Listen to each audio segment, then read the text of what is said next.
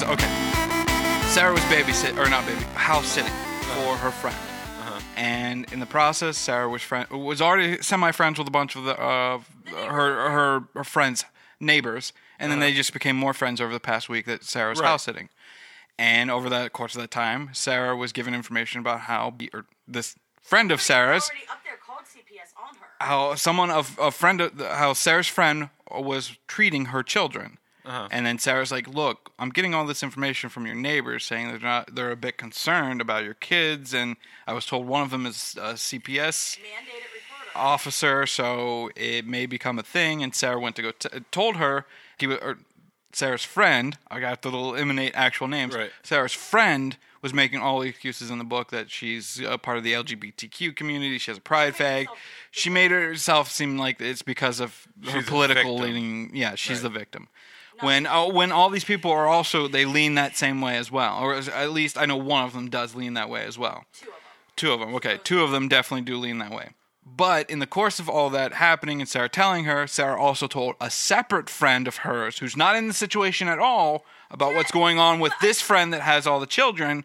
And then in the midst of talking to this friend about her other friend that's dealing with the potential CPS issue, she forgot who she was talking to and mistakenly told the friend that has the potential CPS problems and she thought she was talking to her original friend saying, yeah, I've got this friend who may be having CPS problem, and I've been trying to figure out ways to help her along, but she just won't listen. And that's the message she sent to the CPS friend. And Sarah immediately is like, I fucked up. I sent the wrong message to when I thought I was talking, or to my friend when I was talking to my other. It's fucking hard to talk in vagaries. But when I was talking... What if she listens to your podcast? But I'm not saying any names. I doubt she listens. That's what we're talking about. I doubt she listens. I do too, but what if she does now just to be vindictive? Yeah, that's what she's going to do to be vindictive, is listen to the podcast. I'm going to support her husband. Ha! Take that, friend. My friend down here, what should I do if this was you? Would you want me to tell you, or would you just want me to sit back because I don't know what's going to happen with it? And I rely on this friend down here for a lot of things. Like, we conversate a lot, and she's like, look, I want you to fucking tell me. I was like, okay. I'll tell her. So when I finally told my friend, the up there friend, what had happened, what I had heard, she made all these excuses. Well, they don't wear shoes because they have sensory issues. I can't brush their hair because they have sensory issues. So all these neighbors' problems were appearances. So I had said, well, maybe you need a privacy fence because she can't move. It's like a brand new fucking house. Yeah. And it's a USDA loan. Like, you can't sell it. So I was like, you need just a privacy fence, and then nobody will know and nobody will care. And so I got off the phone with her, and I was messaging my friend down here. I was like, I told her she's mad, but she's not mad enough to fix the issues. It's just a hot mess now. And I sent it to the friend up there that I just talked to. And she's like, what do you mean I'm not mad enough to fix the issues? And I was like, oops, sorry, that was for Greg. And she's like, wouldn't Greg know me as whatever? And I was like, no, Greg's an asshat. Yeah. Like, he doesn't know any of my friends' names, like, and he doesn't like you. So, like, I just refer to you as the friend I'm house sitting for because he doesn't like you. Under the bus Greg goes. Yes. Which I'm fine with. I don't like this person anyway. And I was like, she's like, what do you mean I'm not mad enough to fix the issues? I'm like, the fence! Like, I honestly meant, like, just... Sarah's been trying to dig herself out of this hole that she clearly put herself in. And I'm just like, I don't care. Yeah. I care that you care about it, but I don't care that she's upset with you because fuck her. Because she has her own head up her own ass so bad. She what? She hasn't texted me in 2 days. Oh. And this is concerning to Sarah. Darn. I know. She's not a good person to begin with. There. I don't care. So like, her other person can deal with her bullshit. But she's obviously mad at me and does not buy my story that I was sent the message to you and that I think the fence would fix the issue. Even though I swear I sold the fence thing good. All that out of the way. Let's get into this week's episode. But before we do that, Ryan, let's talk about our partnership with Newsly. Anyway, so Newsly is a news site aggregator where you can have the news read to you, which, by the way, we should probably touch on in a little bit, but Kevin Conroy passed away the other day, and it fucking broke my heart. Yeah. He was the voice of Batman in the animated show, in the Justice League animated show, in the Batman Arkham games, and a bunch of the Batman animated movies, shit like that. He's been a fucking pillar when it comes to like the nerd culture. Kevin Conroy's been Bruce Wayne Batman, and he does his voices very distinctly. If you watch the animated series, like fucking Batman the animated series, the Justice League Limited or Unlimited or whatever the fuck the show was called, X-Men, was it Earthworm Jim, DuckTales, Darkwing Duck, Gargoyles, they were all part of my fucking like Saturday, Sunday morning cartoon fucking regiment, and he was part of my childhood. I know he's been part of a lot of people's childhoods, but it's fucking heartbreaking. The man was only 66 whenever he passed away. Still many years ago. I'm not sure what he passed away from. I don't think they fucking ever said whenever the news came out, but it's heartbreaking. That aside, that heartbreaking news aside, but our partnership with Newsly is not heartbreaking, right? It's fucking fantastic. And the way I read or heard about the news or the shocking news of Kevin Conroy is from Newsly, and I had the news read to me, which is what Newsly does. It reads the news to you in a nice, calm, cool, collected voice. It's not like Siri or Alexa. It's not robotic in any way. It's very fucking natural sounding. And you can easily download the app at newsly.me or go to the iOS or Android store and type in Newsly in the search engine. You download the app. You can just start right away using the app right when you open up the app. Just start using it and have the news from any site read to you, along with podcasts from over 40 countries, including ours, will be also on that app as well. But if you want a more tailored experience, you can start up a premium service. And as you're going through the whole rigmarole of setting up that account for a premium, you'll be asked for a promo code, and you just simply type in our promo code, which is Nerdinian, with the I's and O's replaced with ones and zeros. So it's simply NERD, the number 1, the letter N, the number 10, and the letter N once more. Just type all that in. You'll get 1 month of Newsly on us for free, and it's like $9.99 after that. Like I said, the promo code, one more time, for the people in the back, it is NERD, the number 1, the letter N, the number 10, the letter N once more. I almost tripped over it, but I got through it. Just type all that in as you're setting up the account, and it'll give you 1 month on us for free. And you can have a more tailored experience, like unlimited skips. And if you're not a Fox News watcher like I'm not, you'll have less and less of those articles and more like the MSNBC, shit like that. And if any of what I just said is at all confusing, just go to the show notes and all of it will be right there. Normally, this is where we add in the name of the movie that you quoted at the end of the last episode. But guess what happened, Ryan? Did you take out the quote? No. I accidentally stopped recording. Oh. You had started talking. So the quote didn't even exist. Right. You had started talking at the end of the last episode, and I guess I must have hit fucking the R button, which is the record button, while I'm in GarageBand, and just didn't pay attention. You were just so ready, and you just, Because I only got, like, and then you started, like, just saying, like, the first syllable of the first word, and cut off. Because I'm a fucking idiot. All so right, you don't even have to worry about that this week. The movie that I was quoting was yeah, right. Made back in right. Anyway, I'm Greg Vance. And I'm Ryan Downing. And we are Nerdinian, and we go week by week. No. We go through all of your favorite nerd movies week by week. That's what I was looking for. Scene by scene. Beat by beat. And we break down the movie that we're talking about each week. And this week it is The Force Awakens. We've been talking about the entire, up to this point of when we started it, the entire Star Wars franchise, saga, if you will.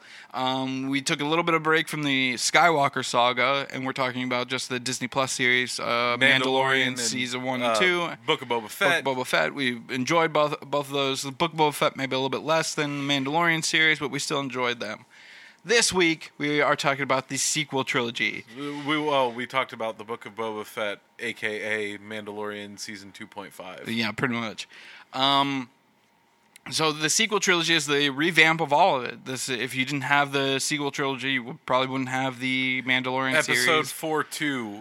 Episode 4, Part 2, Electric Boogaloo. Pretty much. There's a good amount of what they just yanked from Episode 4 and put in The Force Awakens. And I understand the rationale. They wanted to get people that aren't uber nerds about Star Wars like myself.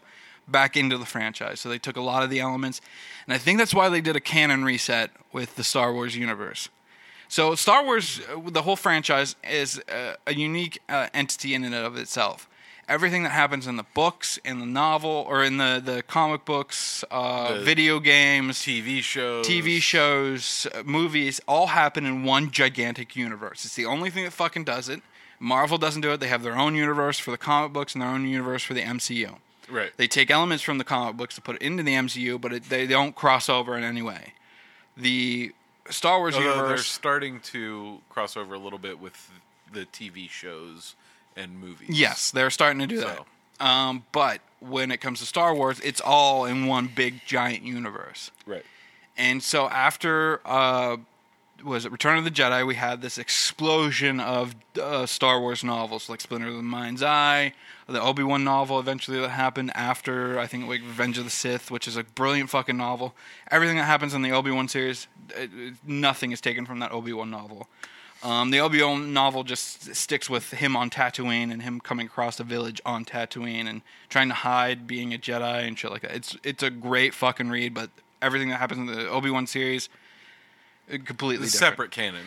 Yes. Now, whenever they reset the canon, they called all those old books legends. So it would pretty much just be like anything they wanted to take from those older novels, they would take and just put in. And we're starting to see that starting to happen more and more with like Admiral Thrawn. Right. Started to come back in like in the Rebel series, and then he got his own set of like 3 or 4 novels written by Timothy Zahn, who introduced the Admiral Thrawn character back in the day whenever the first like Splinter of the Mind's Eye first came out, right, way back when in the 80s. And the reason I think they reset the canon, I think one of the reasons is because Chewbacca in one of the novels was killed. Yeah. An entire moon was thrown at Chewbacca, and he died in the impending explosion. And he couldn't catch it. Right, and there was no coming back from it. Right. There's absolutely no coming back to it. And because they wanted that familiarity, that nostalgia with the first Star Wars movie that was going to come back after so many years. Like, we haven't had a Star Wars movie since, like, what was it, like 2004, 2005, somewhere in there, whenever Revenge of the Sith came out. Yeah. And so it's been, by the time this comes out, it'll be nearly 10 years since the last movie came out. So they wanted that familiarity. They wanted that nostalgia. So they needed Chewbacca to come back. And I think this is one of the rationales. I don't think it's the only. A recognizable character. Right. I don't think it's the only reason, but I think it's one of the many reasons that the canon was reset is because Chewbacca died in one of the novels. I think that that's part of it, but I think that a bigger part of it is, like you said, they were trying to appeal to people who weren't necessarily fans. Yes. Who may have been intimidated by the size of the universe. Yeah. And like, I don't have the time to invest to learn all of this. Right.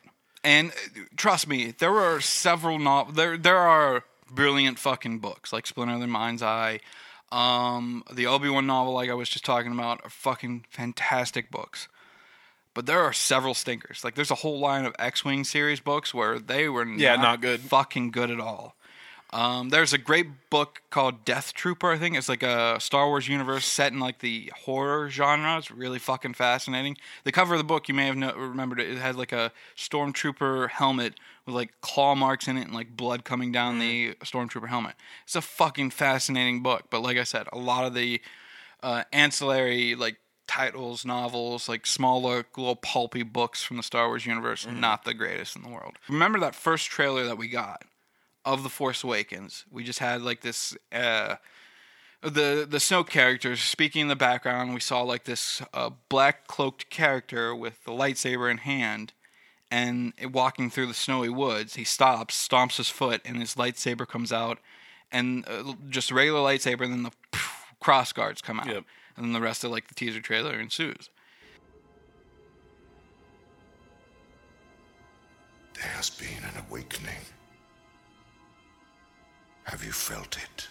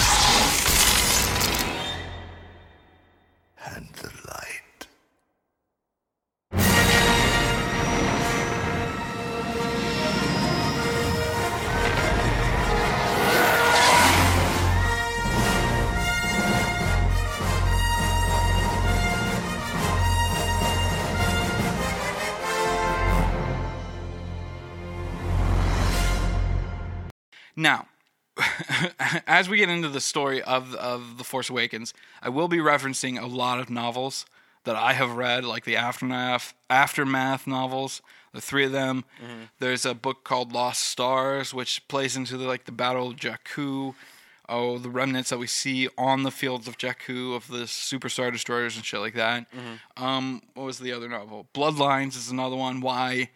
I think, because they only mention it in Bloodlines. They haven't. There was a Kylo Ren comic book series that came out a while ago. I haven't read it yet. So it may talk about it more in that comic book series. But in the Bloodlines book, at one point, news comes out that Darth Vader, the most sinister man, that the Emperor's right-hand man, was the father to Leia Organa before she was adopted by the Organas. Everyone knew that she was adopted by the Organas since fucking birth. It's just they didn't know who her But they didn't know was. who the daddy was. And as a political way to kind of hit Leia Organa was to have her parentage come out. And it's this big ordeal. She at one point she's like, I need to talk to my son. I need to fucking talk to my son right fucking now, because she's off with her son. Ben is off with Han. He's some manager of some updated version of like pod racing. It's a brilliant book by Claudia Gray. Fucking fantastic fucking storytelling in that book. But part of it is that she knows that this is bad news for her politically, so she knows she's out politically. But the first thing that she fucking needs to do is tell her fucking son that his grandfather was Darth Vader, because she hasn't told him at all. And she knows that her son is going to be pissed at that whole aspect about his grandfather being Darth Vader, when he knows his uncle is Luke Skywalker, the Jedi, and all that. And they've talked about him potentially becoming a Jedi himself, and this whole mess of shit. So I think we're going to get... So the idea with the... what I'm trying to get at is that the sequel trilogy, I don't think was well thought out, is what I'm trying to get. Like with the prequel trilogy, not a lot was thought out, just the simple... we see the downfall of Anakin and all these characters reacting to the downfall of Anakin Skywalker. It wasn't until other novels or now, because of just the main canon, the Clone Wars TV series or Rebels, shit like that, where it fills out more of the story. Yeah, it fleshed it out more. Yes, and that's what we get with the sequel trilogy, where we get basic things, broad strokes, if you will. Yeah, obviously they yank a bunch from Episode 4, from A New Hope, in this movie, from the trench run to a big ass ball that's being the destroyer of worlds, like the Death Star and now Starkiller Base, to Finn blowing up a TIE fighter and going woo. Yes, there are elements, direct pulls from. Yes. Your big 3 in the movie, in each of the movies, has always been 2 men and a woman, or a woman. It's the same thing with this movie, 2 men and a woman. So they do ape a lot of what has happened in previous trilogies into this one. A lot of people were expecting maybe to go move past that, which is what I think we were going to get with Last Jedi. They took the criticisms from Force Awakens and all right, yeah, we did kind of play it safe with having nostalgic characters and doing certain things. We gave you a pretty decent story, but we played it safe. And we also gave you nostalgia porn. Yes. And then they tried something new with The Last Jedi, and the vocal minority got real fucking upset, and it scared them, and then we got what we got with Rise of Skywalker. We'll talk about that. You'll understand what I'm talking about whenever Rise of Skywalker comes out. The only reason I'm saying that is because I think the Rey's lineage may have always been an option. They just hadn't settled on it until they were getting ready to shoot Rise of Skywalker. I would just like to point out that after watching this movie and knowing Rey's lineage, well, no, just after watching this movie, Episode 7 in the theater. Yeah. Oh, I see what you're saying. We had a conversation about it, and I called it. Yes. I called both things, I think. What? Well, so I'm a bad Star Wars nerd. I have yet to watch Episode 9. Yes. Rise of Skywalker. I have not watched Rise of Skywalker yet. But I'm pretty sure that after watching Force Awakens, I said that the rest of the trilogy was going to be an arcing return to heroics with Kylo Ren. Or like he gets a redemption arc. Yeah. And he does, if I'm not mistaken. Yes. Get a redemption arc. If you haven't seen that movie, spoilers. Yes, he does Like get a redemption like arc. his grandpappy. Yes. And I know that Greg was super furious about that fact About him whenever episode 7 came out. About him getting About redemption. Kylo Ren getting a redemption. What I was saying, not him. So No, you looked at me whenever I said Kylo Ren is going to get a redemption arc, Yes. and you said, he better fucking not! He killed Han Solo! Yes. Spoilers, by the way. We're not quite for there this in the movie. Yeah. But you were pissed. Yes. I was angry in the sense that Kylo Ren, the man that killed fucking Han Solo, would potentially get a redemption. But then I became more of anti-Kylo getting redemption because more people were like, yes, let's ship Rey and Kylo. And I'm like, no, that's lazy. I get that it's there. I get that it's something that you could easily grab onto. But I always fucking figured that just him and Rey falling in love with one another was just lazy. And Yeah. that's what, spoilers. That's essentially what happens at the end of Rise of Skywalker. So surprised. Which I think they went with that route because of the backlash that they felt they had gotten from Rise of Skywalker, or not Rise of Skywalker, but Last Jedi. And with a lot of the things that they try in Last Jedi, I really fucking commend them for, and I really fucking enjoy. We'll talk about that next week whenever we talk about Last Jedi. The Last Jedi movie is probably one of my favorite Jedi or Star Wars movies. It's right up there with Return of the Jedi for me. It's right there in my top 3, obviously, but I really fucking enjoy Last Jedi. I was going to say Return again. But Last Jedi. We'll get to that when we get to it. But I think with The Force Awakens, I don't believe that they had a huge plan or a huge idea of who Rey's lineage was going to be. Yeah. I don't think they did until probably by the end, because I know this for a fact, that that they had a but they had a Palpatine ending at the end of Last Jedi, where you would just be on Exegol, which is the main Sith planet from Rise of Skywalker, that we see him on later on in the Rise of Skywalker. And we just see just like the statues and stuff. We see the camera panning down. We see a bunch of different like acolytes, shit like that. And then we hear his laugh from like Return of the Jedi just echoing through these halls. Or the trailer of Right. Last Jedi. Right. And we were going to get that at the end of Last Jedi, but they decided not to. The end of... No, it was going to be the end of Last Jedi. yeah. But Sorry, and I'll Rise talk of about it Skywalker. more whenever we get to that next episode. But I think they panicked, and so they decided not to do Palpatine. But then they panicked and decided to do Palpatine because it would have been the safer bet, because they didn't want to explain too much. Because I always thought this was going to be... that's one thing we need to talk about, is people's expectations. Now, I always of the assumption that Snoke was going to be a version of Darth Plagueis. Yeah. I was dead set on it. I didn't fucking hate the movie when he didn't become that, spoilers, but I thought it would have been cooler to introduce a character like Snoke, or like Darth Plagueis, into it. I also thought Rey was going to be the child of Obi-Wan and somebody, either Duchess Satine from the Clone Wars series, or somebody else that he'd fallen in love with, or anybody. Just anybody. he would be she would be an Obi-Wan, Right. or a Kenobi, Kenobi. not an Obi-Wan, but would be a Kenobi of some sort.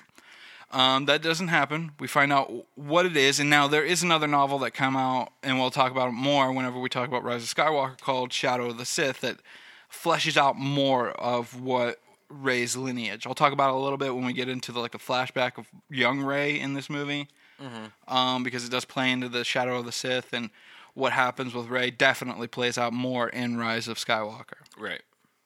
That being said, I don't think there's much else I need to talk about before we get into the actual movie itself. I really enjoyed this movie. It's a nice, good start. Yeah, I mean... It's par for the course. It's fine. Yeah, it's an okay movie. It's not high up there on my list. We'll get to our lists. Rise of Skywalker. Rise of Skywalker. but it's a decent movie. It's probably higher than Attack of the Clones, but it's an all right movie. It definitely did reinvigorate the franchise because obviously it was starting to. It beats the prequels for me, and It beats most of the prequels. I enjoy some of them. I know you do. We talked about it. I really enjoy Daisy Ridley as Rey. I think she's a fantastic fucking actor. John Boyega is also a great fucking addition. So same with Oscar Isaac, Domhnall Gleeson. I think that's how you pronounce his name. Brandon Gleeson's son, the General Hux. I think his name is Domhnall Hill. Something like that. I don't know what his name is. Oh, there was another actor I was going to mention. Lupita Nyong'o as Maz Kanata is fucking fantastic. Adam Driver. Look, like there was a meme going around shortly after Force Awakens came out. And it was like one of those generic family photos, and it was with Harrison Ford as the father figure in this photo, Carrie Fisher as the mother figure, with a very young Adam Driver in the photo with them. Right. And he looks like the amalgamation of the two of them. Right. He's got fucking Harrison Ford's nose, Carrie's chin, like Harrison's bone, like facial structure. It's fucking uncanny. And he's a fucking fantastic actor in this whole series. Like, he's a fucking fantastic actor across the fucking board. Any fucking a lot of things that he's done has been pretty fucking great. Yes. I don't know if you ever watched it or not because we haven't really talked about it, and I doubt that it's one that we would cover on the podcast. But did you watch Black Klansman? No, I have not watched it. He's in that. Yeah. Where he was like a Jewish detective or something. Yeah. Because he has the Southern drawl voice. Yeah. He plays if I remember correctly from what I've heard about the movie, he plays the voice, or not the voice, but the face of the character whenever the Black Klansman needs to go into the Klan group. The Klan group. He's the face, not the voice. That's what I meant. Yeah. Fun fact, I'm pretty sure he's also a Marine. Yes, he was a Marine, yes. And there's a sequence of events we'll talk about when we talk about it at the end of the movie that he incorporated from his Marine training. Mm-hmm. That I always found really fucking fascinating, but because it also leans into like the Sith teachings about using pain as a way to drive you and shit. But let's get into this movie real quick. Let's talk about who made this movie, who wrote this movie, and who starred in this movie. So it was written by Lawrence Kasdan of Empire Strikes Back. I don't know why I was fucking blanking on that title. Empire Strikes Back, along with the Solo movie. I think he wrote some of Return of the Jedi as well. But he's a prolific writer. Wrote a bunch of the, not bunch, but maybe like the first two of Indiana Jones. Directed movies in his own right as well. Also written by Michael Arndt. Directed by J.J. Abrams. Now, J.J. directed Star Trek before this. Yes. The only reason he just directed the 3 Star Trek movies is because he didn't think he would ever be able to direct a Star Wars movie. Yep. And then lo and behold, after a few years with Star Trek, he's able to direct a Star Wars movie because George Lucas sold it to Disney for like $4.4 billion or some shit like that. And the main reason is because the reason he sold it, what he said in interviews, is he just didn't want to deal with the anger from fans anymore. And then whenever they didn't like what Disney did, guess what the fans were like? Give it back to George! Like, you can't have it both ways. Yep. George, you suck! Yeah. But you suck less than Disney. Yes. But this movie stars Daisy Ridley, John Boyega, Oscar Isaac, Domhall. Domhnall. Yeah, Domhnall Gleeson is his name. Harrison Ford, of course. Mark Hamill for a little bit. Carrie Fisher, Adam Driver, Billy Lord, who is Carrie Fisher's daughter. She's not in a whole lot. You just see her in the background. She speaks a few lines every so often. Lupita Nyong'o, Andy Serkis, Anthony Daniels, Max von Sydow, Peter Mayhew, Gwendolyn Christie, Johann. I think it's pronounced Johans, Joonas, but I know he's Norwegian, so I think it's Johans. Yeah, how you pronounce his first name? So Tamo, Simon Pegg, Greg Grunberg, and Ken Leung. Now, Johans is the guy who plays Chewbacca for most of it. Mm-hmm. So Peter Mayhew, a lot of the original actors from like the original trilogy. Kenny Baker was brought on as a consultant, I believe. He was like near the end of his life, wasn't really that wasn't mobile, able to do much. but he's brought on as a consultant on how R2-D2 would move, shit like that, just to have him incorporated with the new trilogy in some way. And I think he passed away shortly after the Force Awakens came out. Peter Mayhew played Chewbacca in the original trilogy and in whenever we get him in Revenge of the Sith as well. But at this point, Peter Mayhew was dealing with a lot of fucking like knee issues. Like he's a tall, massive man. Yeah, he's huge. He had several knee surgeries. He at one point was in a wheelchair for a good portion of his life. But near the end of his life, he was dealing with just like mainly a few, like, I think like 2 canes, maybe 1 cane to help him walk and shit. But I think he passed away like 2 years ago.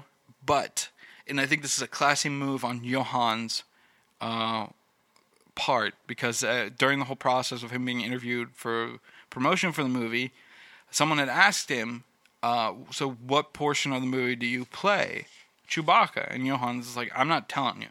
It's Peter and I figured out a way to both of us playing the character, but I'm never going to tell you which parts I'm playing Chewbacca and which parts Peter. It's all Peter for all intents and purposes. Right. It is the character that he brought to life. Right. But if you know anything about Peter's health issues, you know he's not the one running through halls or standing up and walking around. If Chewbacca's sitting, it's Peter, pretty much. Which Chewbacca doesn't do a whole lot of sitting except for in the cockpit. Right. So the movie starts off like any other Star Wars movie. You see the Star Wars logo, Episode 7, The Force Awakens, and we got the normal crawling text. It says, Luke Skywalker has vanished. In his absence, the sinister First Order has risen from the ashes of the Empire, and will not rest until Skywalker, the last Jedi, has been destroyed. With the support of the Republic, General Leia Organa leads a brave resistance. She is desperate to find her brother, Luke, and gain his help in restoring peace and justice in the galaxy. Leia has sent her most daring pilot on a secret mission to Jakku, where an old ally has discovered a clue to Luke's whereabouts. Now, before we get into the movie, Lor San Tekka is the main guy that her daring officer was meant to go look for. Lor San Tekka was someone he's not a Force user, but he does respect the Force. He does admire the Force. He admires the Jedi. He thinks the Jedi are very important. So whenever Luke is coming up and figuring out a way to restart the Jedi Academy, Lor San Tekka is right there beside him, finding artifacts, finding the old books, just figuring out ways to teach kids. Helping him, yes. So this movie starts off with like a very similar shot that we get in the other movies, where we see a ship pan over. We see the like the underside of the ship pan over a planet, and it just basically blots out the sun from this planet, and we see 4 transports come shooting out of the side of it. But we cut inside the transport ships, and we see First Order troopers. They're very similar to the Empire troopers, just a bit upgraded, if you will. Upgrades, people, upgrades. Cut to on the planet of Jakku, and we see BB-8 rolling into frame, and he's like whistling and beeping, and he sees the transports coming to the planet. And inside the hut that he just rolled away from is Poe Dameron, played by Oscar Isaac. I don't know why I was cutting it off. Isaac. And sitting across from him is Max von Sydow, playing Lor San Tekka. And the first thing he says, as he hands a little bag with like a information drive in it to Poe Dameron, he says, "This will start to make things right," and closes his hand around the bag that he hands to Poe Dameron. Yep. Poe says, "No, this will help us find Luke Skywalker. Or the general will be very happy that you gave this to us." And Lor San Tekka is like, "The general, to me, she's royalty." And Poe's like, "She certainly is that." And then, bam, in comes fucking BB-8. Fucking losing his goddamn mind. We got to go! Yes. He's basically, yes, he's like, go, go, go, go, go. He's like losing his shit.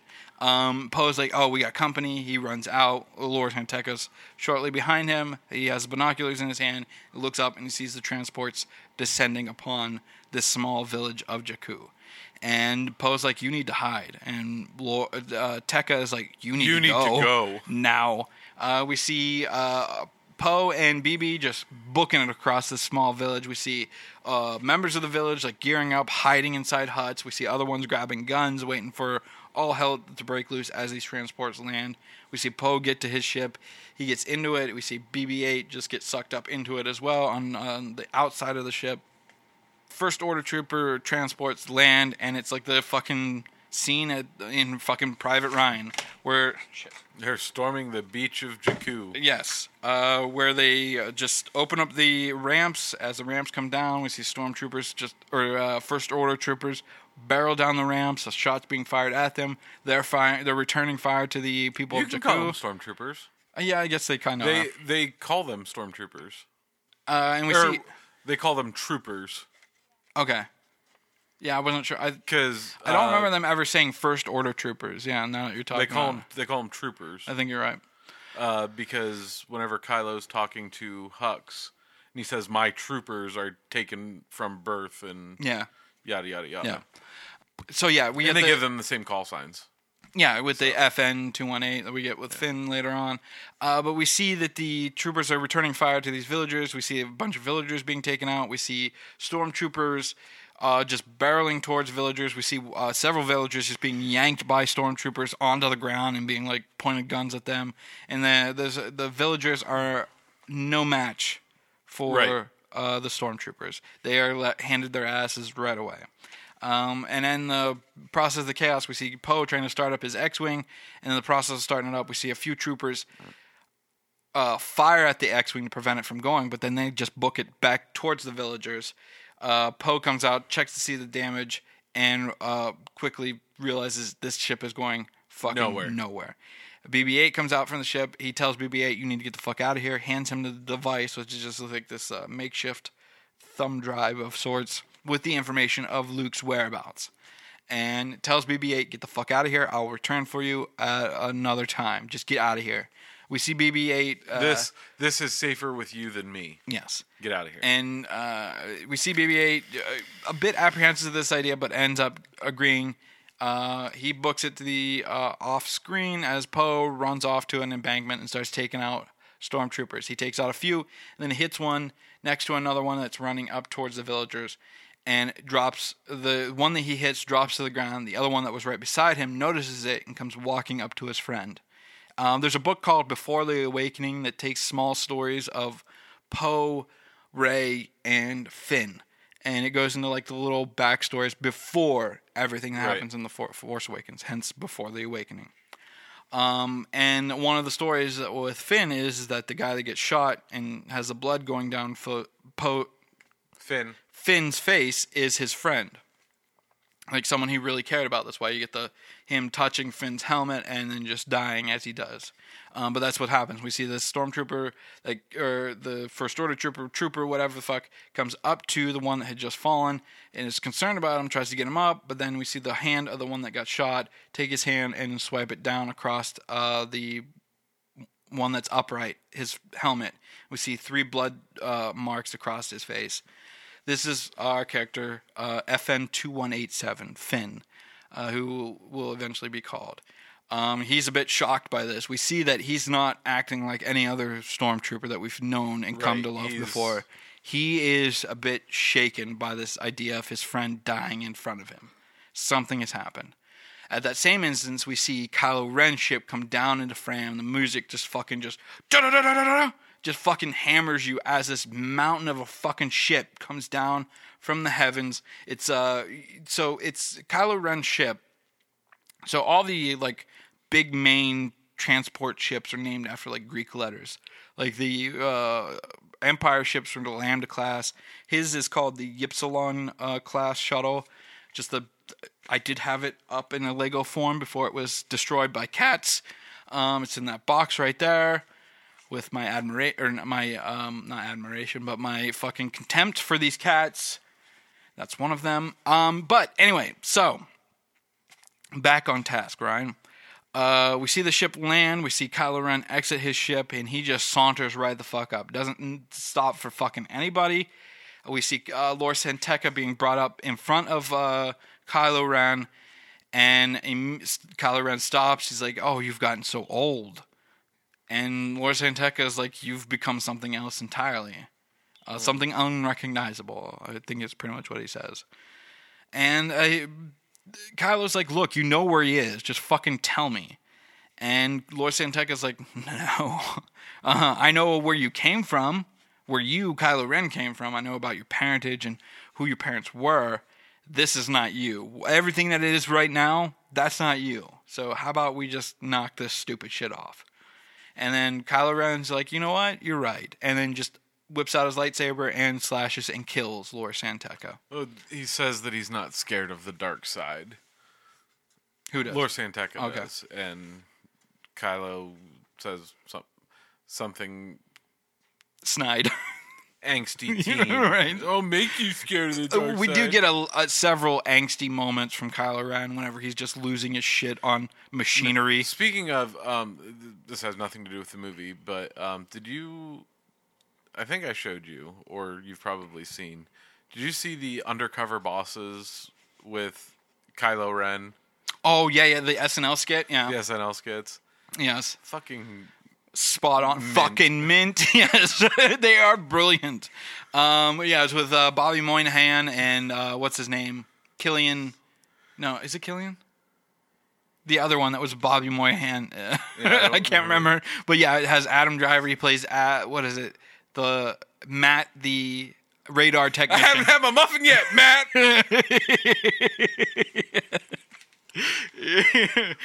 And he's talking about Matt in the break room where Bobby Moynihan, who's a stormtrooper in the First Order, he's like, yo, dude, Matt sucks. Go and watch it. It's fucking brilliant.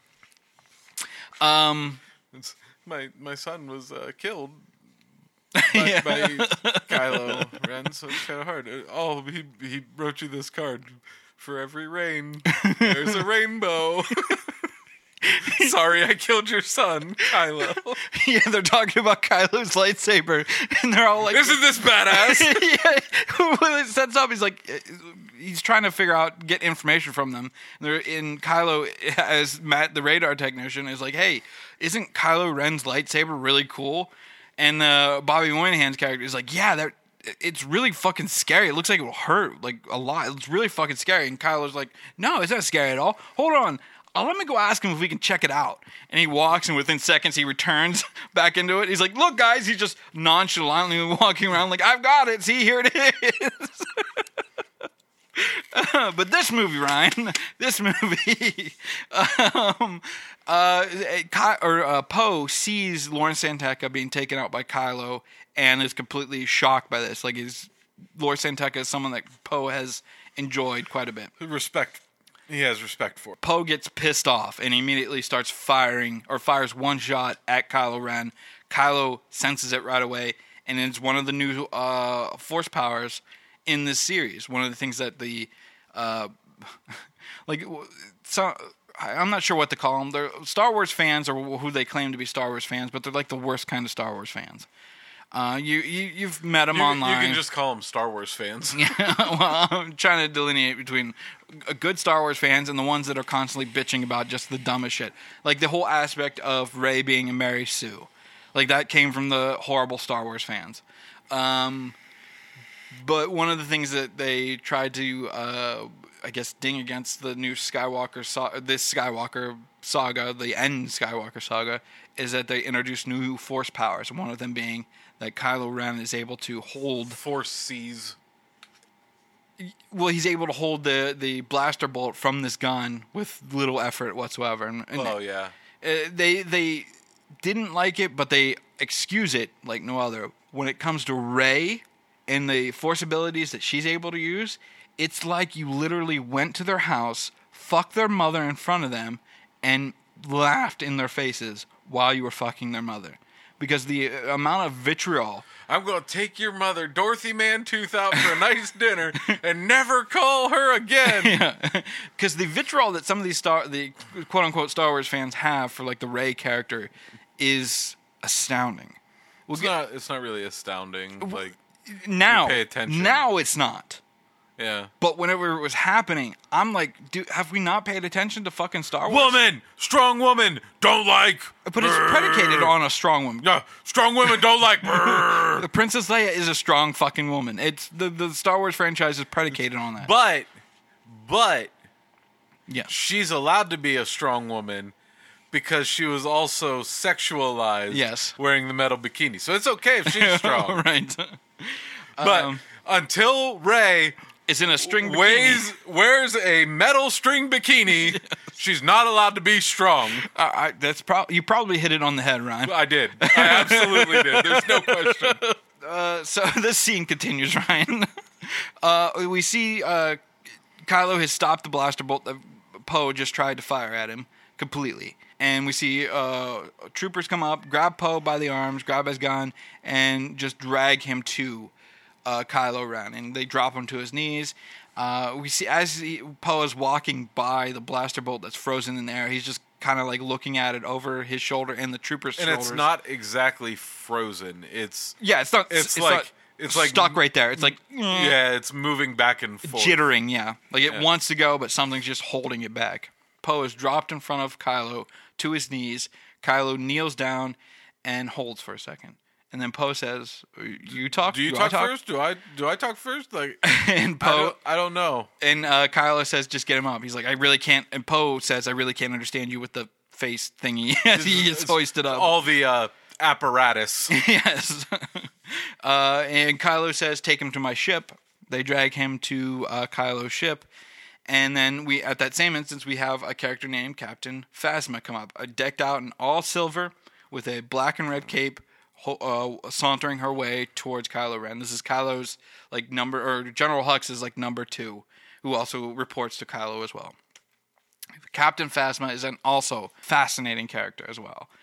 Would you say she's a Phasma-nating character? Right. There's a book out there. I know I'm going to be referring to books an awful lot, but I read a lot of fucking Star Wars novels.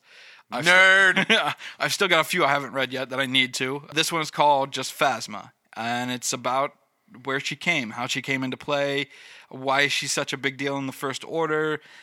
We see that in the novel we have, General Hux's father, who used to be a member of the Empire, a big deal in the Empire, and ends up crash landing on Captain Phasma's planet. I haven't read it in a little while, but if I remember correctly. But we do end up finding out where her armor comes from. So there's a big manufacturing plant on this planet that Phasma's on, and she figures out a way to take the metal from one of these old, Nabooian ships that used to belong to Emperor Palpatine, and she manufactures her armor from Palpatine's Nabooian ship. That big silver one we see, it's similar to one that we see in Phantom Menace. Something like that. But she fashions her armor off of that. The metal comes from that ship. Which I thought that detail was a nice little little tie-in to the prequel trilogy. Right. Captain Phasma asks, hey, this is also where we get, I mentioned that helmet as well, Captain Cardinal, which is similar to Captain Phasma. He's just all decked in red. That's where I've talked about that helmet that I own. That's the one that fell, ironically, on the Kylo Ren ship. And broke the ship and made me hate cats! Talking to my wife, who's just sitting on the couch. Gizmo. I don't like you. I'm aware. Hey, what should we do with these villagers? Side note, Sarah's house sitting for nearly a week. She'd pop in with the kids every so often, every 2 or 3 days. And for those 2 or 3 days where no one was here but me, so quiet.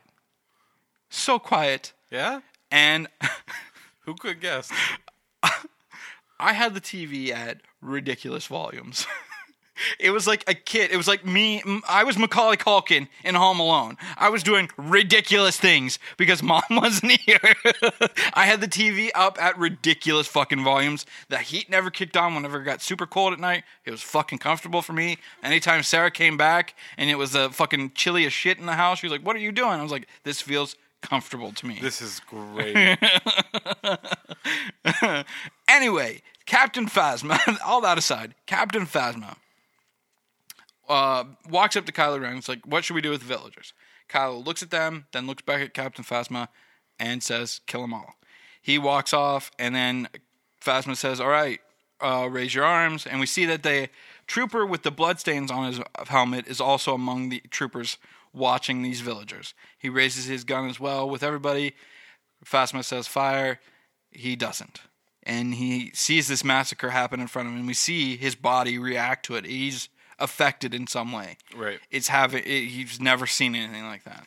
After they kill all the villagers, we see Kylo Ren walking by all the stormtroopers and then stops and looks to his right, and he sees that the one that didn't shoot is staring back at him. And Kylo's staring back at him. They hold for a second, and then Kylo doesn't think anything of it, goes back up onto his ship. Cut to... I wonder if that's the one whose son I killed. Right. Cut to, we just see a panel open, and there is our Rey character in makeshift goggles of her own making, and she's just rummaging through this old ship, trying to figure out, find some sort of salvageable part to take to a junker of some sort. We see her scale down a rope after getting the parts that she needed. We see her now outside of this big Star Destroyer, Super Star Destroyer, the the Executioner, I think it's what it's called, from Return of the Jedi, or no, yeah, it's from Return of the Jedi. It doesn't go, no, that goes down in Return of the Jedi. One of the Super Star Destroyers that don't go down in Return of the Jedi is in the Battle of Jakku. So the first Battlefront game that came out, it was mainly multiplayer. There wasn't much to it, but Battlefront 2 had a storyline where you played. God, what is her name? Gina Gavankar plays the character, does the voice and the motion capture. I can't remember. Iden Versio is the name of the character that you play. And she starts off as an Imperial officer, like a special ops Imperial officer, trooper of some sort.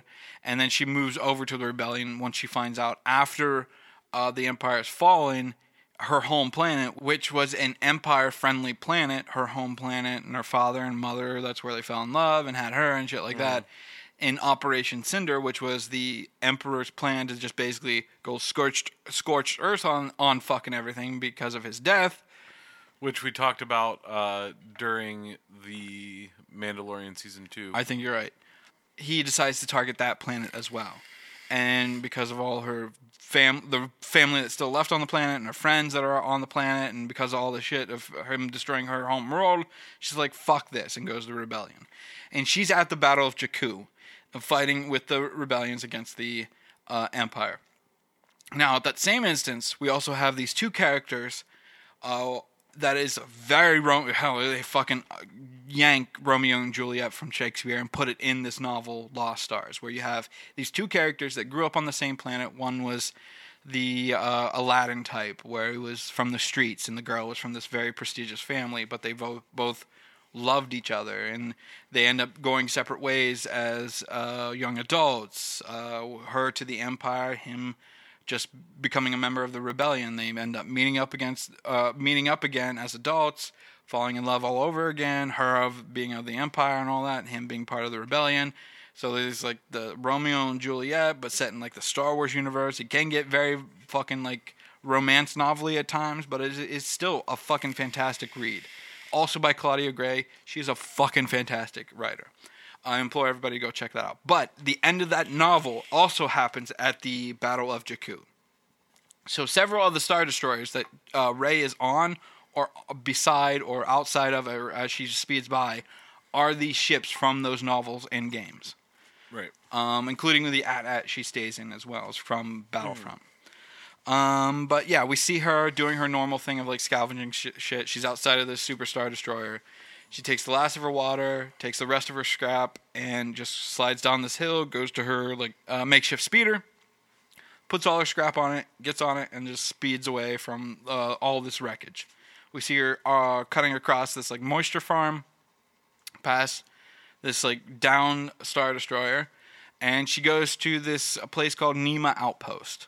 We see her in her normal day-to-day of her taking her scrap, taking it to a nearby like cleaning table, just scrubbing it up, making it look nice.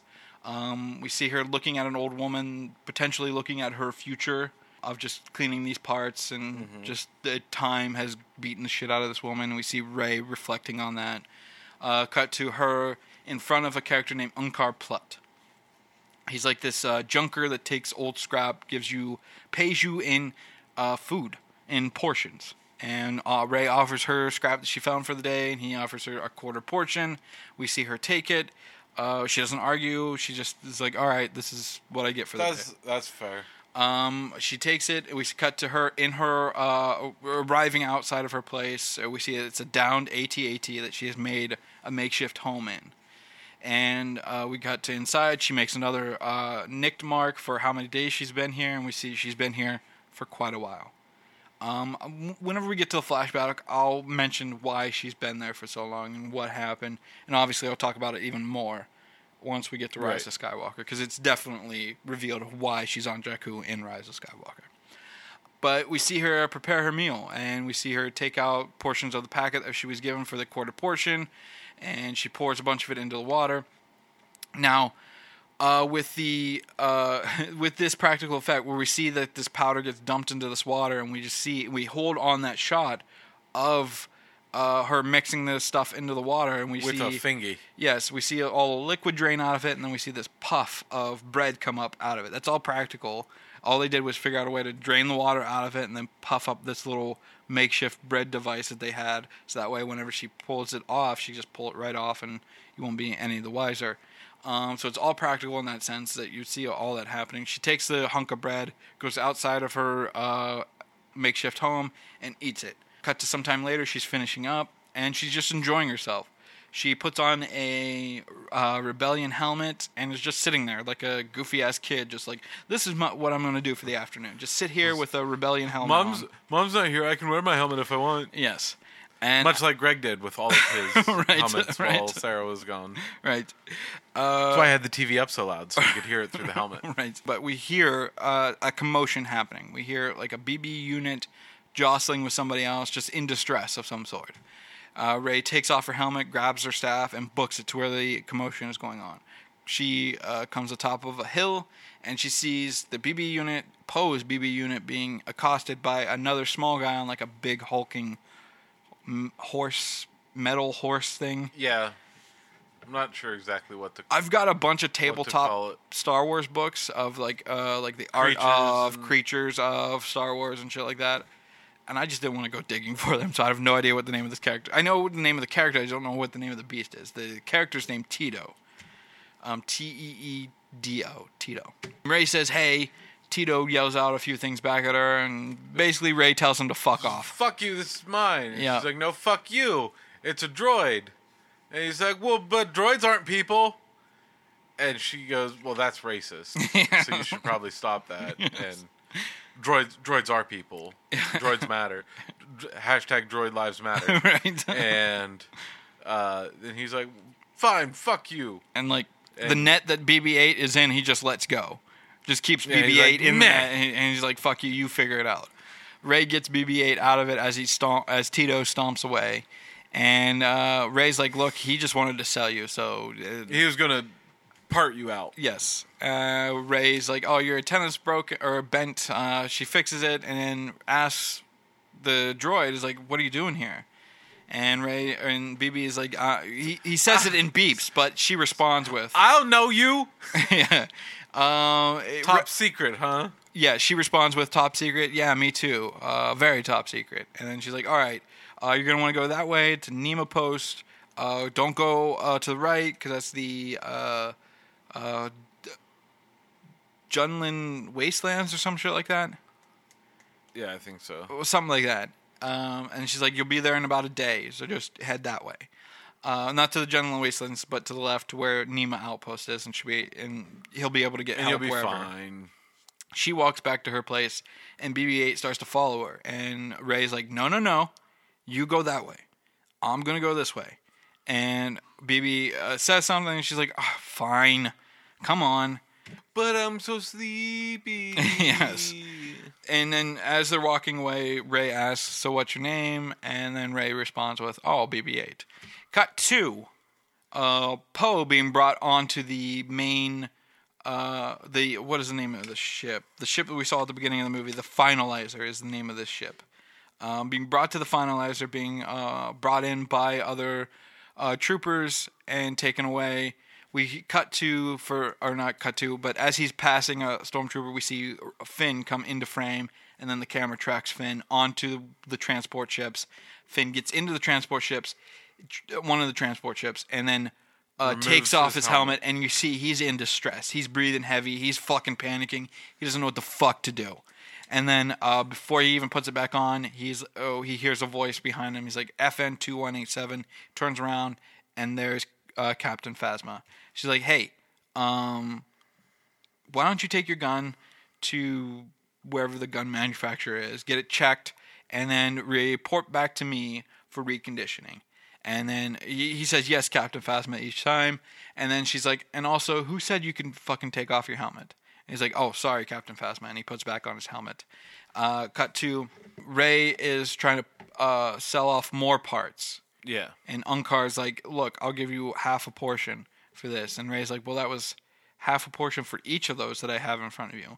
And Unkar's like, nah, nothing I can do about it. But I will give you 60 portions for that droid right here.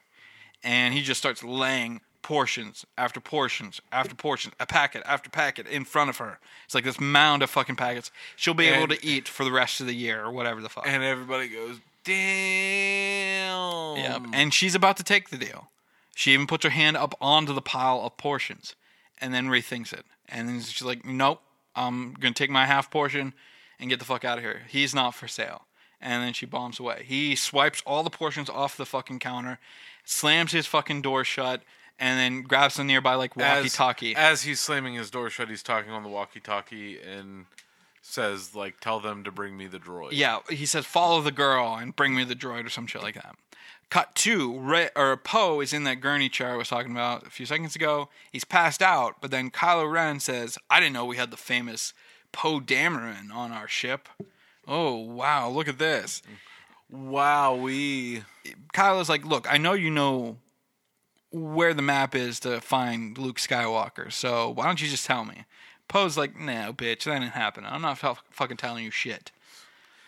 You dark side guys will never get the location out of me. And then Kylo's like, that's fine. We've got other ways of figuring out the information that we need. And we just see Kylo raise up his hand to Poe's face, and it holds on that with the hand in frame off to the right and just locked on Poe's face. And we see that the hands are tightening and constricting in manner. And then we see Poe starting to get worse and worse and worse. And he screams out in pain. Cut to a foot walking and Kylo Ren coming into frame, and he's talking to Hux. He's like, the map to Luke Skywalker is in a BB unit on Jakku. And Hux is like, all right, I'll send a transport right away.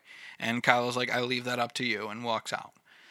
Sometime later, we see Finn walking up into the room where Poe is chained to. The door gurney, or not the door, but the chair gurney thing that Poe is chained up to. He walks into the room, and there's two troopers guarding Poe. Yeah. And he says Kylo Ren wants to see him. And we see Finn take Kylo out of this interrogation room and escort him out. They go into a nearby corridor, sneak off into it, and Finn rips off his helmet. He's like, can you fly a TIE fighter? And Poe's like, what the fuck? Can you fly a TIE fighter? Bitch, I can fly anything. I'm so good. I've flown hundreds of them. Finn's like, oh, so this is great. Oh, we'll get you out of here. I'm going to get you out of here. Poe's like, why? Well, why are you helping me? And Finn gets all in heroic pose and is like, it's just the right thing to do. Yes. And it holds for a beat on that, and then Poe's like, nah, Bullshit. You need a driver. You just need a pilot. And he's pilot. like, yeah, absolutely, I need a pilot. Yep. Cut to seconds later, Finn's got the helmet back on. They have Poe looking like he's still under, got handcuffs on and shit. We see we see Finn trying to encourage himself not to lose his shit, not to panic. And Poe's like, I'm not... Don't panic, don't panic, don't panic. Poe's like, I'm not panicking. And Finn is like, I wasn't talking to you. I'm panicking right now. Yeah. They get onto the TIE fighter, and so these TIE fighters are a bit different than the Empire TIE fighters. So yes. The Empire TIE fighters only fit one person that they had to fly and gun at the same time. The First Order of TIE fighters are a bit different, where you have two people in this TIE fighter, one to gun and the other one to fly. Yep. And they both get into the one TIE fighter. We see Finn on the gun and obviously Poe on the pilot seat. And they start to go.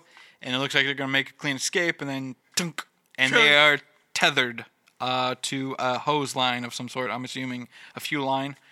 We see inside the main command unit. And they're like, hey, TIE fighter, yada, yada, yada. We have an unscheduled TIE fighter activation. Yeah, and the guy in charge is like, I don't remember ever okaying that.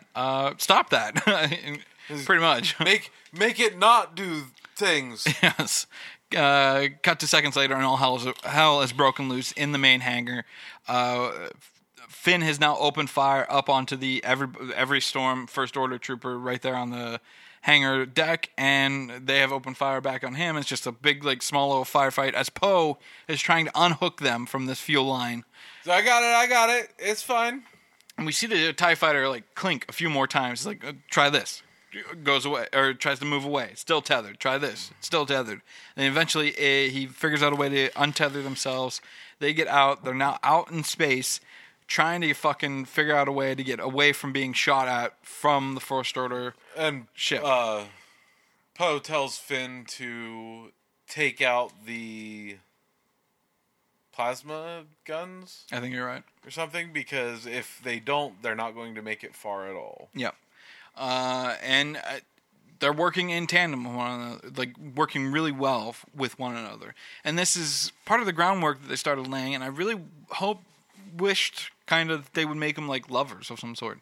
This is the beginning of that. We even see it later on whenever they see each other for the first time after a little while. I was like, this is not a friendship. These are two people that really want to fuck one another. And it looked like they were leaning that way for the few films, and then Rise of Skywalker happens, and then I didn't see any of them get a shot in the mouth, Ryan, so even though I was hoping for it, Ryan.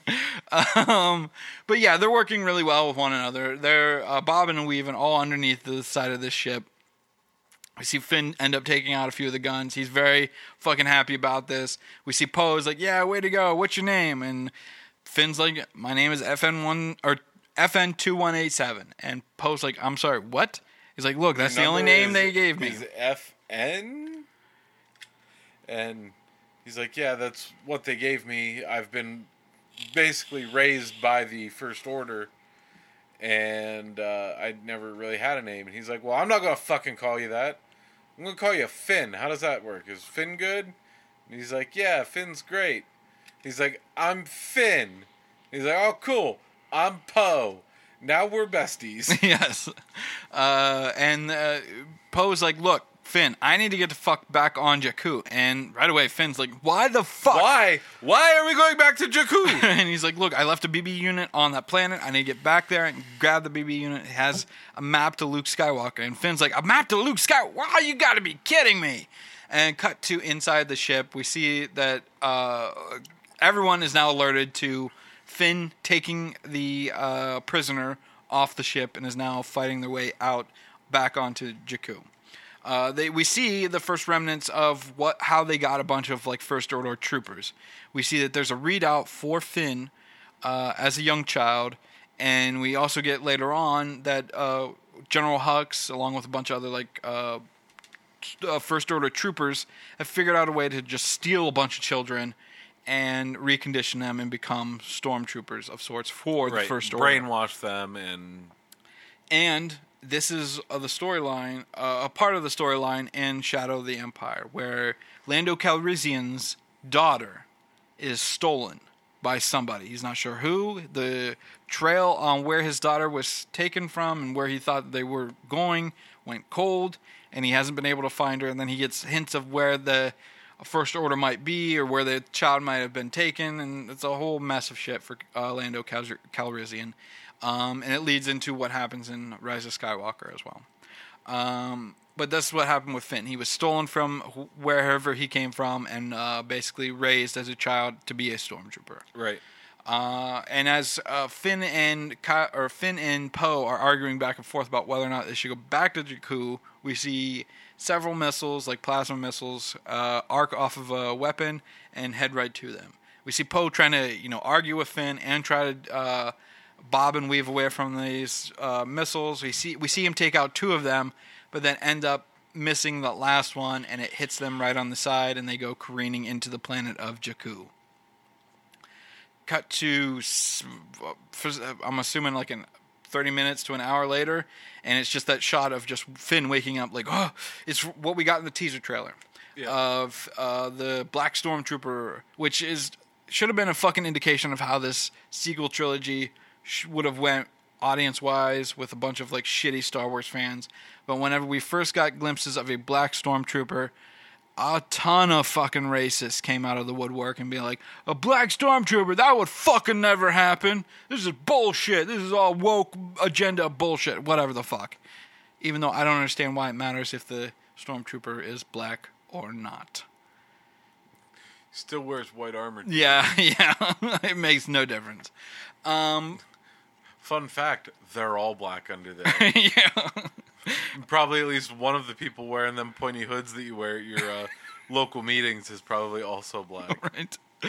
Right. Finn realizes that he doesn't see Poe anywhere at all, and he sees that off in the distance, about 100 yards away, he sees the crash ship that they were all on. He's in an ejector seat for the TIE fighter. We see the parachute on the ground and everything. He goes to where the ship is, and it's just it's on fire at this point. It's just in disarray. And about half sank. Yes. And Finn walks up and he's yelling for Poe, and no response whatsoever from Poe. He looks into the ship, but he can't really see clearly because it's on fire. He sees and in like the sand, buried in the sand a little bit. Like the TIE fighter itself. A portion of the TIE fighter is buried in the sand. Yep. And he sees Poe's jacket nearby, grabs it, but then can't really see if Poe is still alive or if Poe is anywhere around. But then at that same instance of him trying to figure out what to do next, we see this ground shift below him, and the TIE fighter gets drug under the ground. We see him scurry away from where the TIE fighter is. Yeah. What? No. I thought you were thinking of something else. I was like, oh, did I say something? No, you're right. Scurries away from the TIE fighter. At first, I thought that it was like a critter that was eating it, but like something was in the sand, swallowing it whole. But no, it's just like the quicksand that Poe or that Rey was mentioning earlier. For BB-8 not to go into in the Badlands of we did miss a little scene as like before he wakes up after the crash. There's a report on the Star Destroyer. They tell Kylo Ren that it was crashing in the Badlands, Jakku, whatever the fuck. Whatever the Badlands of Targaryen on Jakku, right? And that they would send a detachment down to go and retrieve the two, the pilot and the stormtrooper, and the stormtrooper who's going to be in some real bad trouble. Yep. So, we just follow we follow Finn for a little bit, and we see that time has passed now. We just see him like taking off pieces of the stormtrooper armor. Right. Dragging the Poe coat with him. And after he gets all of the stormtrooper armor off, he puts on the Poe coat. Yep. And right when he gets the last piece of armor off and he puts on the coat, we see he's on the outskirts of Nema Outpost. And he's dying. Near death. For water. He's looking for any sort of fucking water. And he gets to the Nema Outpost. He starts accosting a bunch of people. They all tell him to basically go fuck himself. Water. And he gets to like this main open area where this big fucking pig thing is. They call it a hepabor. But it's like this big fucking pig dog thing. Pig rhinoceros dog thing. For some reason they gave it an asshole because we cut to Finn running away from it, and we see its asshole for whatever reasons. But he gets to where the... Hey, critter's got a shit. Right. Okay. We get to where the hapivore is drinking a bunch of water, and Finn reacts to the smell from the hapivore, but he's like, you know what, fuck it. And he digs right into the water. Well, no, he drinks the water for a few seconds, and then he's like, oh, thank God, water. Go. This is terrible. Yeah. I hate this. tries to drink some more. Yep. Like, ew, man, this is really bad. And the Habivor's like, fuck you then. You don't get on my water, and pushes him out. Yeah, pretty much, yep. And at that same instance, he hears a commotion because we see Ray in the background as he's dealing with this Habivore is walking with BB-8. And then all of a sudden, Finn hears a commotion of Ray being accosted by two of Unkar's men. We see them toss some sort of like sack over BB-8 as Ray is like grabbed. And then Ray quickly, we see Finn start to run up to try to help her. Hey! He stops because he realizes Ray has this under control. She got it. That's fine. She hands these two guys their asses. Got it. And as Finn is watching this take place, Ray is talking to BB-8 after she just kicked the ass of these two guys. And then BB-8 turns in Finn's direction and sees Finn in Poe's coat and then tells Ray... Oh, hell nah! Tells Ray, and Ray's like, I'm sorry, what? We just see them talk for a bit. We don't see what they say. And then she just looks at Finn, gets the angriest look on her face, and just books it towards Finn. Initially, Finn's like, Are you running towards me? And as she gets closer and closer and sees more and more anger on her face... Oh, shit, you are running towards me! He starts booking it the other way. She chases after him, and they end up in like this little like tent hut area. And Ray has circled around him, and then as he's turning the corner, she brings up her staff and hits him right in the face. He goes down on the ground. BB-8 comes up beside Finn, and Finn's like, hey, why'd you do that? And then BB-8 just brings out a taser and shocks him right in the leg. He's like, hey, stop that! And then Ray's like, he wants to know what you did with his owner. And Finn's like, I'm sorry, what? The jacket, it belonged to his owner. And then Finn's like, oh fuck. Shit. I helped him escape from the First Order. Our ship crash landed, and I'm sorry. He died. He's dead. I tried to help him. Yeah. And then we see BB-8 react to this like, oh, and then my Poe slowly rolls away. Ray says, oh, so you're with the Resistance? And Finn, being hormonal, like, young adult, pops up. He's like, yes, I'm with the Resistance. And seeing a very attractive young woman in front of him, it tries to, I guess, fumbly try to flirt with her. He's like, yeah, I'm with the Resistance. I'm with the Resistance. This is what people from the Resistance look like. They look like me. Some people look different. Yeah. But some people look like me too. And I'm Resistance person yes. in the Resistance. Yes. And what does he say next? He says, his master held a map for Luke Skywalker. For the location of Luke Skywalker. And then Ray turns around and is like, Luke Skywalker? I thought he was a myth.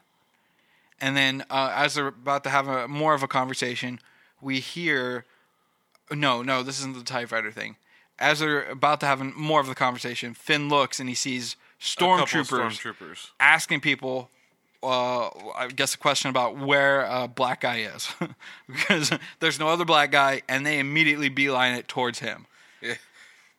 Have you seen one of those, I don't want to say it, you say it. I don't want to say it, you say it. I don't want to say it, you say it. Have you seen a black guy? Yes. There's only like 3 in the whole universe. Yes. So... Finn sees this. And one of them was a white guy. Yeah. Yeah. Secretly a white guy. Whenever he took off his helmet, he was a white guy. They're trying to tell us that we wants to be white. Oh, we all wants to be white. Isn't that true? What's a Nubian? Man, shut the fuck up.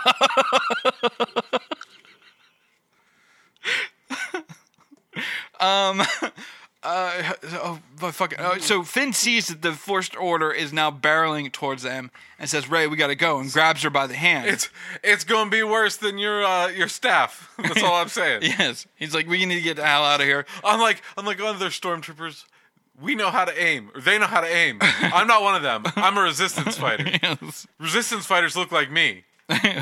Yes. He grabs Ray by the hand, and she immediately is like, what the fuck are you grabbing my hand for? And he's like, this way. She yells for BB. BB comes trailing out behind them. She's chastising him for grabbing her by the hand, which I fucking love. She's like, I don't need you to fucking hold my hand to know how to run. Fucking let go. And they stop, and then they think they're going to get away from him. And then more stormtroopers come into the fold. He fucking grabs her hand again. She's like, would you stop grabbing my hand, as they book it away from where the stormtroopers are. They get to a nearby, like, enclosed tent hut thing. And Finn's like, is there any weapons around here at all? And he starts rummaging around shit. And there's nothing. He's got no weapon whatsoever. And Rey's like, what is fucking going on here? And Finn's like, look, this is the First Order. They're here. They're here to get me. They followed me here. I'm sorry, but you're in this as well. There's nothing I can do about it. They saw you with me, so now you're complicit, and you're in trouble too. And then as Rey is basically yelling at him, he's like, oh, wait, no. Or no, she's not yelling at him. She's talking to BB-8, and BB-8 is like lamenting to her about something, and she's listening. And then Finn comes up between the two of them. He's like, wait, stop. And he hears the as the TIE fighters go by in the sky. He's like, we need to get the fuck out of here now. They book it out of the tent area. Remember when I said things were going to get worse? Things just got worse. He grabs her by the hand, and she once again is like, stop grabbing my hand. And then as they all three exit this tent, a fucking torpedo bomb or some sort hits the big tent area. Everything fucking explodes. They get thrown from the tent. We see BB-8 being tossed into the air. He hits the ground. Finn hits the ground pretty fucking hard and gets knocked the fuck out. Rey pops up after landing on the ground, looks up, looks around, sees Finn is concussed. She walks over to him, offers him her hand as he wakes up. It's like, come on, let's go. Let's get out of here. He takes it. They fucking book it to the nearest fucking ship to get the hell out of here. BB-8 trailing right behind them. She's like, oh, we can take this. We can take this quad jumper. And then Finn off to the side points to another ship. He's like, why can't we take that one? And she's like, that one's a hunk of junk. That one's garbage, is what she says, as they head towards a quad jumper. But the First Order sees the ship she's running towards and takes it out, and it explodes right in front of her. They stop, and she's like, garbage will do. We turn to, as the camera turns towards their left, and we see it's music swells. Yes, we see it's the Millennium Falcon with like a tarp covering over it. They get into the ship. We see it get powered on by Rey. She points to like the gunner ship underneath the Millennium Falcon. As she boots up everything, Finn goes down and starts acclimating himself with the guns on the outside of the Millennium Falcon. Which apparently, up to this point, he has not used guns on a ship. Outside of the TIE Fighter, yeah. Well, no, yeah, the TIE Fighter with Poe, because Poe tells him how to shoot in the TIE Fighter, and then here, and he's like, oh, yeah, okay, cool. I'm figuring it out. And then we see them both basically saying some sort of like affirmation to themselves. I can do this. Yes, the both of them say it. She gets the ship up in the air, and she's about to take off from the planet, and Finn's like, no. Keep us low to the ground. It screws with their sensors. We see Rey do just that, and then we see, like 2 or 3 TIE fighters come barreling out from the sky towards them. Yep. She is now bobbing and weaving through the graveyard of the Empire with all these ships and TIE fighters, all the Star Destroyers and stuff. She starts bobbing and weaving. We see Finn starting to take out a few of the First Order TIE fighters. He's doing his thing. He's fucking kicking ass, taking names. At one point, we see the last First Order TIE fighter basically damage the gunner position to where it's just in a forward position, just sticking straight out. He can't move it, can't use it in any way whatsoever. He tells Rey this, and then she's like, all right, hold on. And we see her just bobbing and weaving through Star Destroyers, and then she pops out of one, flips the ship over as the TIE Fighter comes trailing out from behind them, and now the underside of the Millennium Falcon is in the right position to fire at that last remaining ship. It comes into view of the target computer, Finn shoots, and blows it up. And then then Rey punches it again. Yes. Starting the ship, flying out into, I think, don't they go to space at this point? Yeah. Now that they don't have any more. Out into space. And then they meet in the, or we also get a scene with BB-8 where he's just in the ship being tossed around. Fucking getting launched in the ship. like during the midst of this chase. And probably my favorite sound effect in Star Wars history is whenever he hits the ground, like whenever he rolls up around like the round side and then lands and makes the same pinging noise as the stormtrooper who hits his helmet walking through the door in episode 4. Yeah. Like just a tunk. Yeah. So yeah, they both come out, her from the cockpit, him from the gunner ship, and they're both like very fucking excited. It's like, You were great. Yeah, You were great. I was great. But you were great. No, that wasn't great. You were great. You did so good. And then it's like, but before, I just licked the shit out of that. Foam and metal is not really that tasty. Before they can Basically, slow down. Go heels to Jesus. Yes. You just see a Yes, a bunch of smoke coming up from underneath. and they're like, oh, fuck, we should probably fix that. Yep. Ray takes the one panel, lifts it up, goes down, and she's like, look, she mentions like the type of gas that's now leaking into the main ship. She's like, I need to fix it or we're all going to die.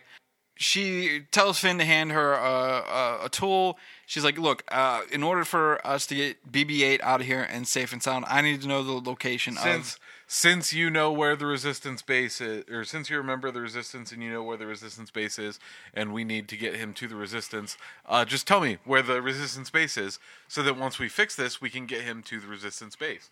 And he's like, oh, yeah, no, I know where that's at. Yes. I totally know. And then she ducks back down and he talks to BB-8. He's like, come here, He's like, all right, I'm going to level with you. I'm not a member of the Resistance. And BB-8 like rolls away a little bit. He's like, huh? Fucking duh. I fucking know that. I know all the members of the Resistance. We didn't have any blacks in there. Confirming the fact that BB-8 is racist. Right. But he's like, you need to get back there. I just need to get the fuck out of here. Yeah, away from the First Order. I need to get away from the First Order. So just tell her where, like, I'll just, keep pretending to be a Resistance member. You tell her where it's at. You get back home, and I get the hell out of here, and everybody's good. Like, everything's good. Everybody's good, yeah. And BB-8's like, and then Ray pops her head back up, and she's like, okay, so where's the Resistance base? And he's like, oh, yeah, BB-8, tell her. Yeah. And then we see BB-8. BB-8, like, still hesitates for a minute and kind of looks at both of them. And then back and forth. And then he makes a couple of beep noises, and I don't remember what. She says the Ilenium system. The Ilenium system. He's like, yeah, the Ilenium system. That's where it's at. She ducks back down. He gives him the thumbs up. He gives BB-8 a thumbs up, and BB-8 flicks out his lighter and gives him a thumbs up. Yep. So she's basically, as she's putting this all together, as well as they're talking about the Ilenium system and getting BB-8 back to the Ilenium system, she's like, oh, no, I need you to hand me that tape right there. And then Finn's like, this tape? And she's like, no, the one I'm pointing to. That right there, the one that I'm pointing to. That tape, the tape that I am currently engaged in pointing at. If you don't get this gas as quickly, or get this tape as quickly as possible, this entire chamber will fill up with poisonous gas and we'll all die. We'll all die. Give me the tape. Yes. And finally BB-8 rolls over and is like, man. And points at it. This one. Yes. Tosses Gets it to the Ray. right tape. And then... Right as she fixes the problem with the gas, we hear like clunk, clunk, clunk. And right away, Finn's like, that's not good. They get to the cockpit of the Millennium Falcon, and all they see is like some sort of metallic like mouth open up and like swallow the Millennium Falcon. We see from the outside, our perspective is we see like this big like intergalactic carrier of some sort like swallowing up the Millennium Falcon. It looks almost like a whale shark. Kinda. It doesn't look First Order, but right away, Finn is like, it's got to be the First Order. There's no way it's not the First Order. They found us this fucking quickly. It has to be the First Order. We need to get the fuck out of here. He says that it's a First Order ship. Yeah, he thinks it's a First Order ship, but we see from the outside, it's not a First Order ship. Oh. Because, it's too beaten up. It's too ragged looking. It looks too much like a cargo hold type ship in and of itself. Oh, yeah, that's true. He's convinced that it's First Order. He tells Ray, he's like, look, so that issue with the gas line that you were just talking about, she's like, I fixed it. He's like, yeah, but what if you unfix it? Could you unfix it? They grab a couple of respirators, and they make a dash for where they just were. Well, and he tells her then that the First Order trooper masks filter out Smoke, but not toxins. Yeah. So this poisonous gas will kill the First Order troopers, and they'll be able to then get away after they're all dead. They get down into that main compartment area where Rey just smuggler's was. hatch. Yes. She closes the hatch behind them and then starts trying to unravel the tape that she just wrapped around this one pipe. In the same instance, we see the door of the Millennium Falcon jut open, and in comes Han Solo and Chewbacca. It says the iconic line from the last trailer that we got before we saw this movie. Good to be home. No, it's Chewie, we're home. It is a moment in a trailer I will never fucking forget. It's one of those moments where you watch it and you're like, oh my God, they fucking are. And you just start bawling your fucking eyes out. So excited for things that are going to come whenever you watch this movie. For the feelings that you're going to get whenever you watch this movie. And you and I both saw this movie together in the theaters. Yes. And there were several moments where I was just starting to get choked up. There was one moment in particular where I started crying. Yeah. And we'll get to it near the end of this movie, but it fucking killed me whenever I watched it. But we see Han and Chewie get into the main living area where Rey and Finn just were. And they start looking around, they see a few things have changed, and then they hear some sort of commotion underneath. And immediately we see Rey still trying to get the tape off, and they open up, Chewbacca and Han open up the hatch and see Finn and Rey with BB-8 in this little smuggler's hold, looking up at them. And right away, they're kind of like cats that got caught chewing on food from the counter. I know what that's like, Ryan. Do you? Yeah. I've caught cats as they come around a corner, looking at them as they eat stuff off the counter! Anyway,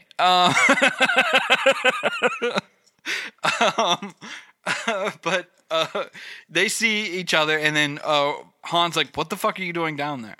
Get out of there. Yeah, pretty much. You silly goose. Yeah, and was it Chewbacca says something, like growls at them. And then Rey's like, no, they ask them, who's the pilot? And then Rey's like, I am. And then Chewbacca says something in Wookiee. And then Rey's like, no, really, I am. And Finn's like, oh, you can understand that thing? And then Han is like, when that thing can understand you. So watch it.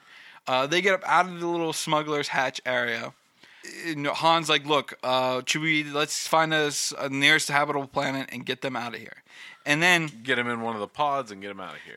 Han asks, where'd you get the ship? And she's like, Unkar Plutt. And because Han also asks, like, did you steal it from Duquesne? And she's like, no, I got it from Unkar Plutt. No, I stole it from Unkar Plutt, who stole it from... Yeah, I got it written down. Rey stole it from Unkar Plutt, who stole it from the Irving boys, who stole it from Duquesne, and who Duquesne stole it from was Han Solo. And Han finishes that out after she says Duquesne, because he's like, and Duquesne stole it from me. It's like, oh shit, this is his. Yep, and then Rey's like, so you're Han Solo. And then as Han's like looking at everything and walking away from her, he's like, I used to be. Well, Finn says the Republic hero, and Rey says, no, the smuggler. That's right. And then she yells, like, didn't you make the Kessel Run in 14 parsecs? And 12. Like, 12 as he enters the cockpit. 14. Yes. These kids today. And he just looks at the cockpit of the Millennium Falcon and he's very happy. He's just like, this is where I'm meant to be. Like, the look on his face.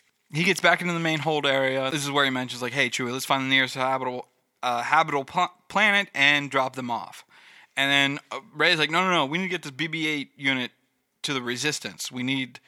Can you help us? Can you help us get to the Resistance? And Han's like, why? Finn's like, because he has a map of Luke Skywalker. To the location of Luke Skywalker. And we see Han just stop as they're having this conversation. And Finn's like, he was a friend of yours, wasn't he?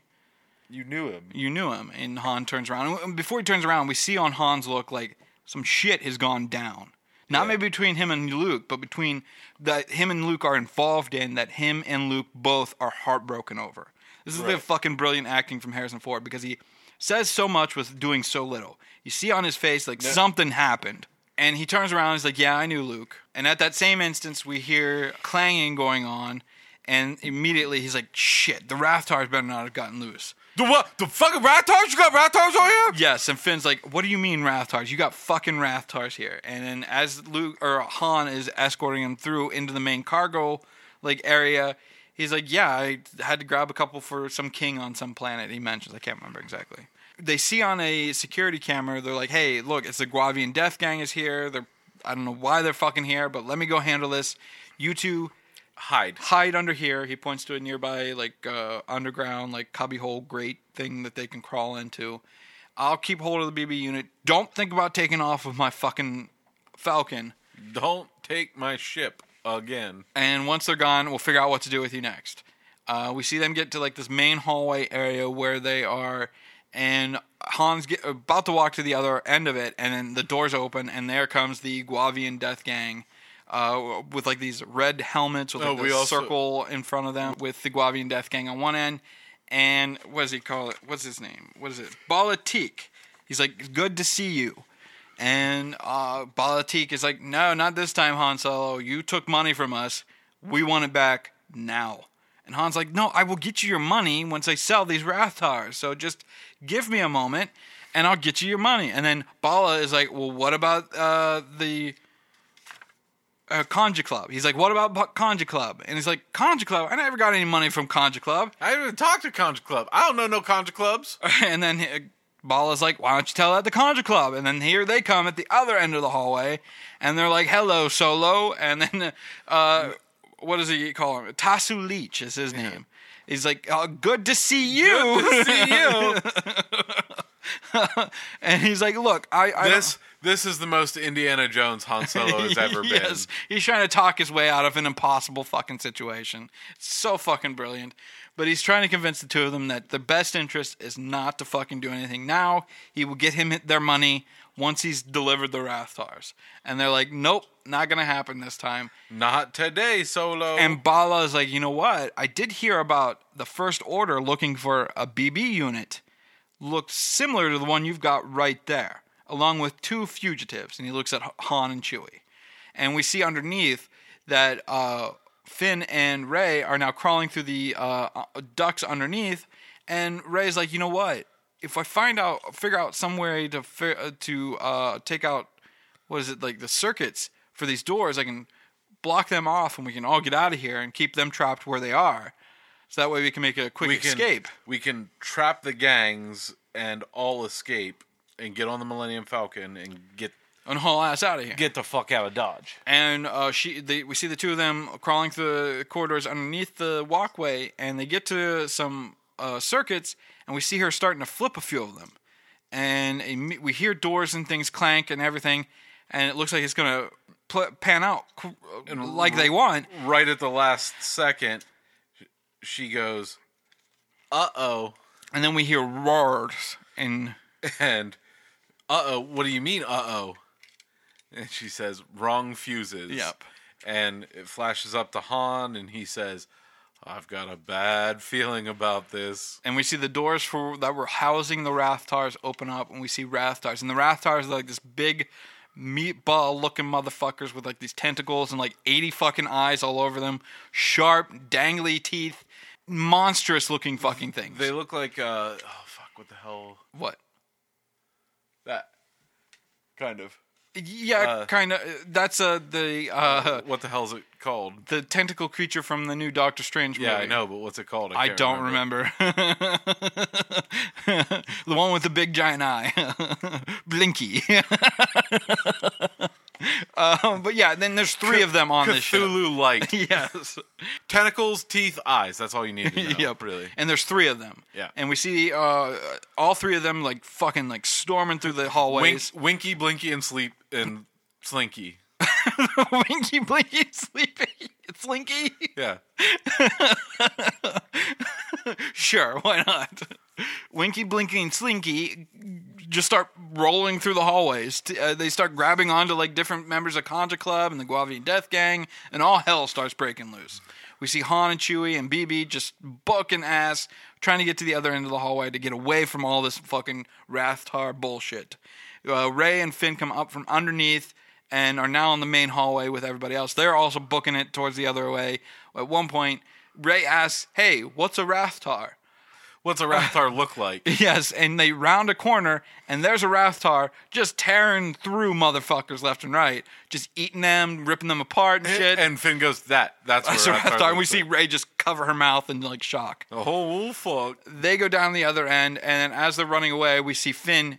We see a tentacle wrap around Finn's leg. He gets dragged away. He yells Rey. She turns around, yells Finn. She goes running after him, but the tentacle from this Rathtar is just hauling ass.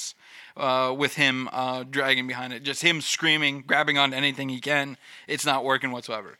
Rey gets to a nearby security console, sees him being pulled away to this Rathtar, and then times it just right, hits the closed door on one of the corridors, and slams the door shut on the Rathtar tentacle, cutting off the Rathtar. Yeah, the tentacle that is holding Finn. Yes. And he drops to the ground and then stands up and does the normal ugh. Yes, and he's trying to get out of the tentacle. Rey runs up, and I don't know if it was just bad editing or if they meant this to be a joke, but Rey runs up to him, and then Finn's like, "Finn, did you see that? Just out of nowhere, just this door closed and just saved my life." And she's like, "That was lucky."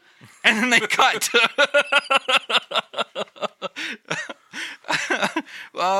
Pretty much this entire sequence crescendos into Han and Chewbacca are at the end of this corridor trying to open up the door. Chewie gets shot in the arm. Han takes Chewie's bowcaster and fires a few rounds, taking out a few of the Conja Club and Quavian Death Gang. And he looks at the bowcaster. I like this.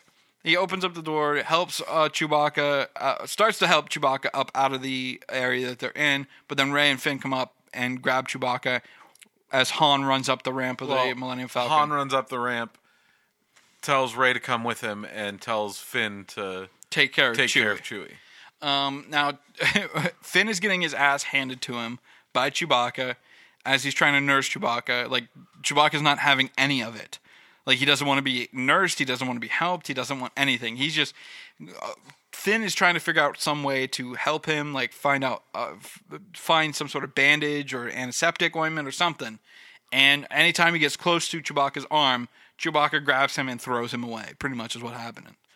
But in the same instance, we see Han and Rey in the cockpit, and Han had mentioned earlier that someone had added a compressor to the fuel line, which gives stress to the hyperdrive, but you can't go anywhere without hitting the compressor to start up the engines for the Millennium Falcon. So we see Han just clicking, doing his thing like he normally would, and we see Rey assisting him as best she can, and then it looks like Han is trying to start up the ship, and then nothing happens. And he's like, what the fuck? I thought this was running. And then Rey's like, that button.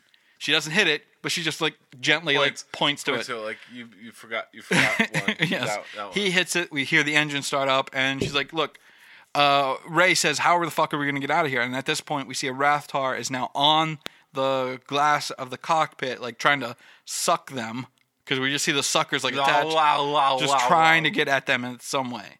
Han's like, look, we just need to jump to light speed to get the fuck out of here. The bay is already open.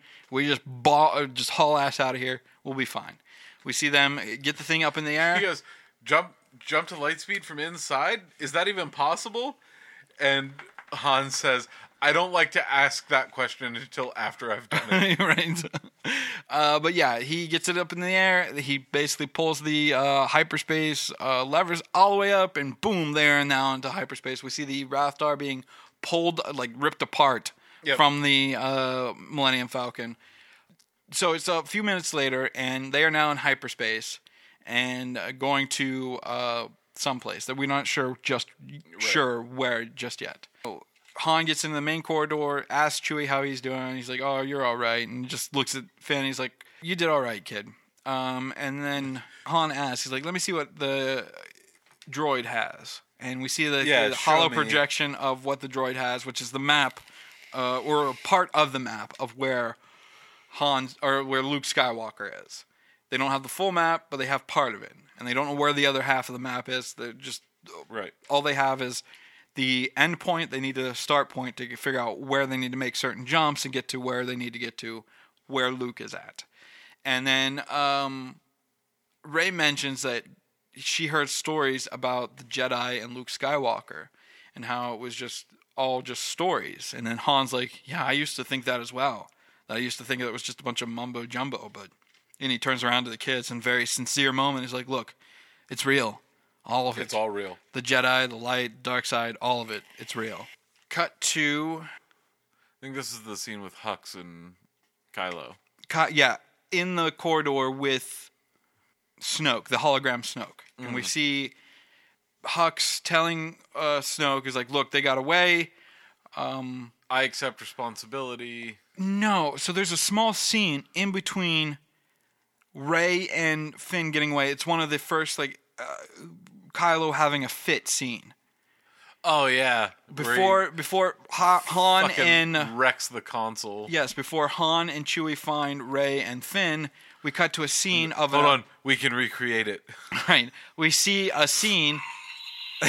Yes, there's a small little button right there on the side. I just hit it with my fingertip. Right. I'm such a child. But are you kidding me? Look at everything around me. But we see that a lonely deck officer has approached Kylo Ren. And Kylo's just standing in front of a console. Very timidly, Yes. we may add. And he's like, sir, it looks like the BB unit jumped into a YT freighter and left Jakku with the stormtrooper. And immediately Kylo loses his shit. Well, no, he initially asks, so a droid stole a YT freighter. And the officer's like, no, he had help from the stormtrooper, from FN 2187. And then that's when Kylo loses his fucking shit, whips out his lightsaber, and just goes fucking wild on this console. Just losing his ever fucking child mind off on this fucking console. Just lashing at it. And we see the deck officer just reacting to this like, oh shit, oh fuck, oh shit. Oh man, I'm so glad that's not me. Yes. No, I don't want to tell him the rest of the news. Kylo stops and he's like, is that all? And then he's like, well, there was a girl as well. And immediately Kylo whips around, holds out his hand. We see the deck officer being drugged towards him by some invisible entity towards Kylo, lands in Kylo's hands around the officer's neck. He's like, what girl? And then we cut to them meeting Han and Chewie and all that. Right. But this time around, we have Hux with Kylo in this main, it looks like where all First Order officers would meet on the ship to talk to Supreme Leader Snoke. Yep. Because we see this main stage area where they can talk to Snoke, but we also see chairs lining the rest of the hall that they're in. And Hux is telling Snoke, he's like, look, we've got some word on where he is. We just got told that he's on his way to some planet. I can't remember exactly. And then General Hux is they're tracking the Millennium Falcon. And that they're tracking the Millennium Falcon. And then General Hux is like, look, Starkiller Base is up and operational. If you just give me the okay, we'll fucking fire that bitch up and we'll get it ready for our first strike at the Republic. And Supreme Leader Snoke is like, all right, you know what? Go do your thing. Get the weapon up and ready. I will let you know. We see General Hux fuck off. He then, Supreme Leader Snoke looks at Kylo Ren and he's like, look, have you felt it? There's been an awakening. Similar to what we get in that very first trailer, there's been an awakening. And Kylo's like, yes, I have felt it. And the conversation turns into the BB unit has been helped by your father, Han Solo. And this is where we get the first confirmation of who Kylo's lineage is. We don't know his name just yet. We don't find it out until Han yells it. So he tells Kylo, be ready for anything, is pretty much what he's telling him. Well, he's basically like, are you sure you can do what needs to be done? Yes. And he says, yes, he means nothing to me. Yeah. And this is the first instance where we also get the first idea, because we heard rumors of this character named Supreme Leader Snoke, and we knew that Andy Serkis was playing this character. This is the first time we get Supreme Leader Snoke on screen. And initially, until the image flickers out to reveal it's an hologram, you initially think like, oh shit, this is a giant 300-foot tall being that they're talking to, which is comically ridiculous. And then the image flickers. I'm like, oh wait, no. Okay, we're good. Pay no attention to the man behind the curtain. Pretty much. All tremble before the great and powerful Oz. Yeah. Ray and Finn has convinced Han to help them find the Resistance to return the BB unit to where they need to go. We cut to Han and all of them are in the main cockpit, and they're coming out of hyperspace. Well, and as they talk, they're all just kind of interacting, and Finn is just continuously like, yeah, I'm with the Resistance. I'm part of the Resistance. I'm a Resistance fighter. I don't know if you know this. Like, this is what Resistance fighters look like. Except some look different. Yes. They get to the main planet, and we see Han later on explaining to them, like, look, I'm going to take you to Maz Kanata and her castle on Takodana. And she should be in connection or know somebody that is in connection with the Resistance to help us get the BB unit where it needs to go. Well, they can get you on a clean ship to get you there. Yes. Because once the Millennium Falcon was in space, I pinged it, and you bet your ass the First Order did the same as well. Right. If I could find it with my sensors, then the First Order can with their much more sophisticated stuff. So they land on Takodana, and as they're landing, we see Rey just say, I didn't know there was this much green in the galaxy. And because all she's known is Jakku, which is dirt with more dirt. That's it. And along with Unkar Plutt. It's Tatooine. Yes, pretty much 2.0. They land on Takodana. Chewie's still a bit injured. We also missed that Rey wants to go back to Jakku. Yes, because she's waiting for somebody to return for her. And Finn is really upset by that because he's like, why does everybody want to go back to Jakku? Yep. It's shit. Yes. And she runs off of the Millennium Falcon right away to see all the green that she is just completely mesmerized by. But Finn and Han are in the Millennium Falcon, and we see Han like rummaging through like a closet of some sort.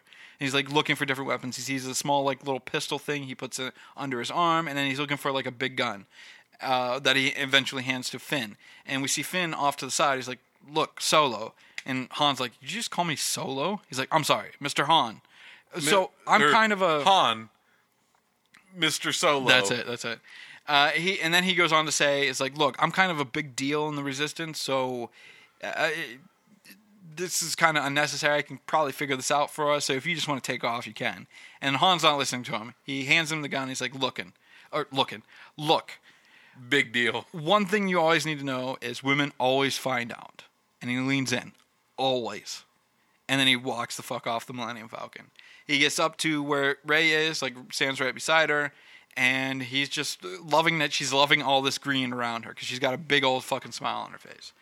And then Han hands her a gun, and she's like, look, I can handle myself. He's like, yeah, I know. That's why I'm giving you this gun. Giving you this. And then Han holds for a beat, looks at her, and he's like, look, I could use a second mate. Well, says, do you know how to use that? And she's like, yeah, just point and click. It's not hard. He's like, well, I mean, there's a little bit more to it, but yeah, basically. Yes. And then the first time she uses it, she fucks up. Yep.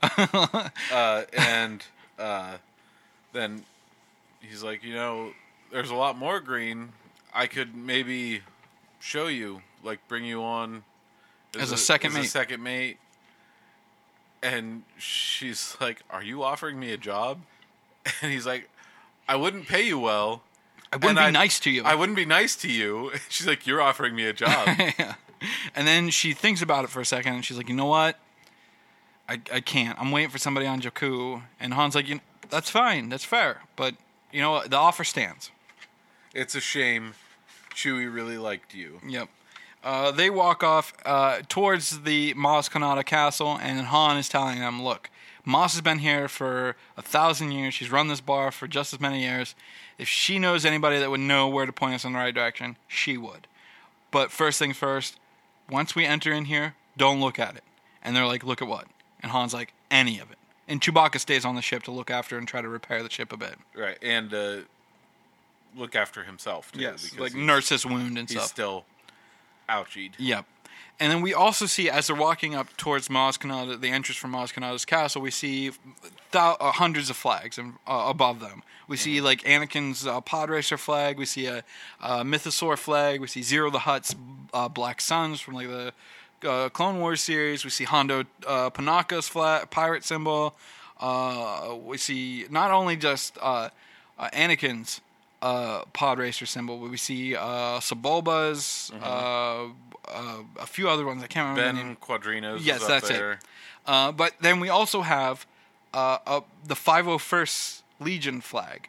Now, if you don't know who the 501st Legion is, it's this like cosplaying community that as long as you have screen accurate cosplay, you can be part of the 501st. And you see them in the end of the first Mandalorian when they have all those stormtroopers pointing towards that bar. That's all members of the 501st. There are different like 501st chapters all over the United States. A few in England, a few in like other like smaller countries, like in the Bolshevik states, shit like that, Ukraine, places like that. But it's this like cosplaying community that they do charity events. Like if you need like a Darth Vader for like an afternoon at some child's hospital, they'll go and like perform whatever they need for this child's event to raise money for charity and shit. Along with also being in like a Mandalorian type series as well.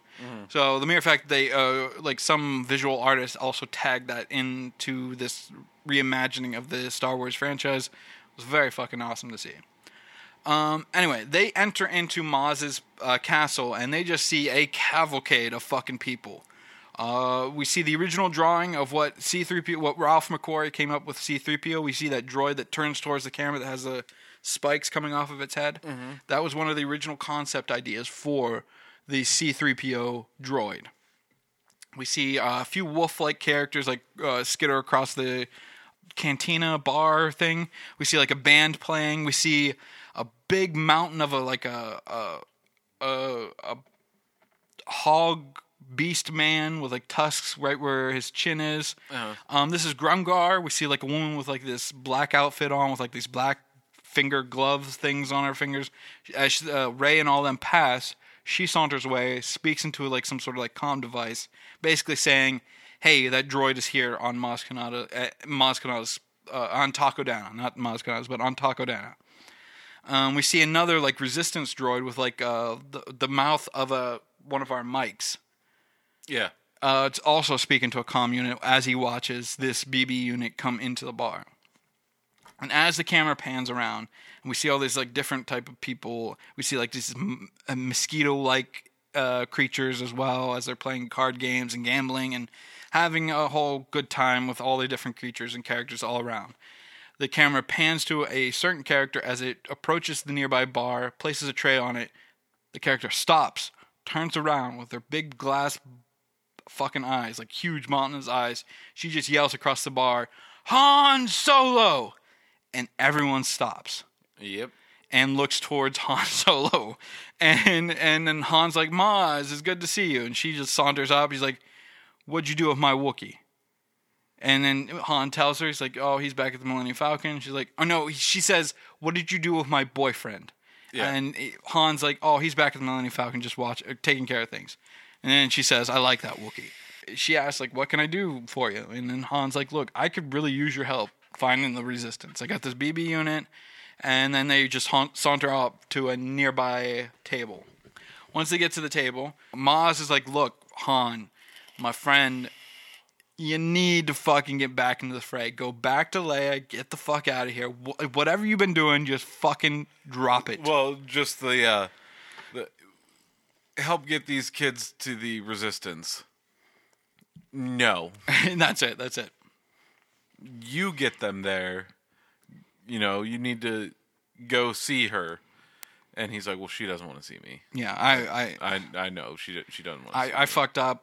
I failed, and no, this isn't gonna happen. And this is why I fucking love goddamn Princess Leia, because she had two of the men in her life, fucking three of the men in her life, her fucking son, her brother that she has been living with, enjoying his company for the past 30 years, and her fucking husband. All three of them fucking duck out of her fucking life. And then she's like, "You know what? I still got shit to do. I'm going to fucking put that off to the side. I'll deal with that fucking emotional trauma later. I got bigger fucking fish to fry. And she's still fucking... There's a fucking entity out there taking over planets. That's what happens in the Bloodline. She gets rumors of like this entity of or a military regime of some sort, like taking out planets and putting people under like slavery. The beginnings of the First Order. Right. And in the process of all that, of her trying to find out where the First Order is, she loses her son, her brother, and her husband, all within the same event. And I'm sure she had a moment to be like, that was fucked up. But then she picks up her pieces around her and fucking carries on like the badass bitch that she fucking is.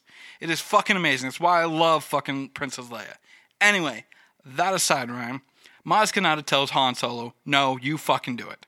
And Han's like, no, like you just said, she doesn't want me around. How does the conversation turn on to Rey? Or not Rey, but Finn. I don't remember exactly. But either way, the conversation turns on to Finn. I think he says something. Yeah, he's like, no, we don't need to go. We need to just drop this off at the BB unit off at the Resistance, and then we need to get the fuck out of here. And then Maz is like, who are you? And then she starts adjusting the eyes on her, or adjusting the glasses for her eyes, and her eyes start getting smaller and bigger. And then Finn's like, Han, well, what is she doing? Why is she doing that? And Han's like, I don't know. And crawls up on the fucking table towards him. Yep. And then Maz is like, look, yeah, you've been around as long as I have. You've seen the same eyes in different people. And you have the eyes of someone that's just trying to run away. And then, or not Han, but Finn is like, look, I've seen what the First Order can do. I need to get the fuck away from it. I'm done fighting. I need to get the fuck out of here. And then Rey's like, Finn, no, what are you doing? And then Maz is like, look, these two over here. She points to like two like spacers, like a guy with like big red horns and another like big slug like looking man. They're like, these two over here, they will fucking trade you. They can run you to the outer rim. Yep, they can run you wherever you need to go. All you need to do is trade in hard labor. That's it. And we see Finn just get up. He starts to hand the gun that Han gave him. And Han's like, no, kid, it's yours. Keep it. And then he walks away from the table. And Rey's like, what? No. And she storms after Finn. They get to like nearby entrance. Or no. She storms after him. And we see Maz say, who's that girl? Who's the girl? And then Han's about to say something to her. And then we cut to, I think, no, this is where we get the speech. The First Order speech. Yep. So I wrote that down as well. So we see that General Hux has gotten all the officers and all the First Order troopers right there in this main, like, almost, not almost, it's very fucking Nazi Hitler-esque of him with the big red flags and the symbol in the center of the flags, and he makes this powerful speech. And I'm not gonna be all vitriolic like he is, but I'm gonna tell you what the lines are. But he says, today is the end of the Republic, the end of a regime that acquiesces to disorder. At this very moment in a system far from here, the New Republic lies to the galaxy while secretly supporting the treachery of rogues of the Resistance. This fierce machine which you have built, upon which we stand, will bring an end to the Senate, to their cherished fleet. All remaining systems will bow to the First Order and will remember this as the last day of the Republic. Now, take some of those lines. Today is the end of the Republic, the end of a regime that acquiesces to disorder. Does that sound familiar to what's going on right now? Mm-hmm. To whenever some dipshit says, oh, they're just bowing to this woke agenda. It's very fucking reminiscent of that. That's very similar to what Hitler fucking said about people bowing down to the Jewish fucking faith, shit like that, this dirty fucking Jews or whatever the fuck bullshit he would fucking say. And then he goes on to say, at this very moment, in a system far from here, the New Republic lies to the galaxy while secretly supporting the treachery of rogues of the Resistance. He's basically, that's if you want to equate it to what we're going through, it's basically them saying Antifa. Yeah. Where there's this Antifa that attacked the Capitol, or the Antifa, the deep state, whatever the fuck. It's very reminiscent of those fucking words. Like I said, what these people are saying, it's not new, it's just fucking wrapped up in a new fucking package. Right. It's the same shit as before, just wrapped up differently. As he finishes it, we see all the mechanisms and like everything power up, and we see the entire like mechanism that's built into this planet like power up, and we see it glow red, and then these bright red streaks go across this fucking space, past the finalizer that Kylo Ren is on, and then we cut to Finn and Rey. And Rey is like asking Finn, like, what the fuck? What happened? Why are you, you're with the Resistance. What are you doing? And then Finn's like, look, I don't know how to tell you this, but I'm not with the Resistance. I never was.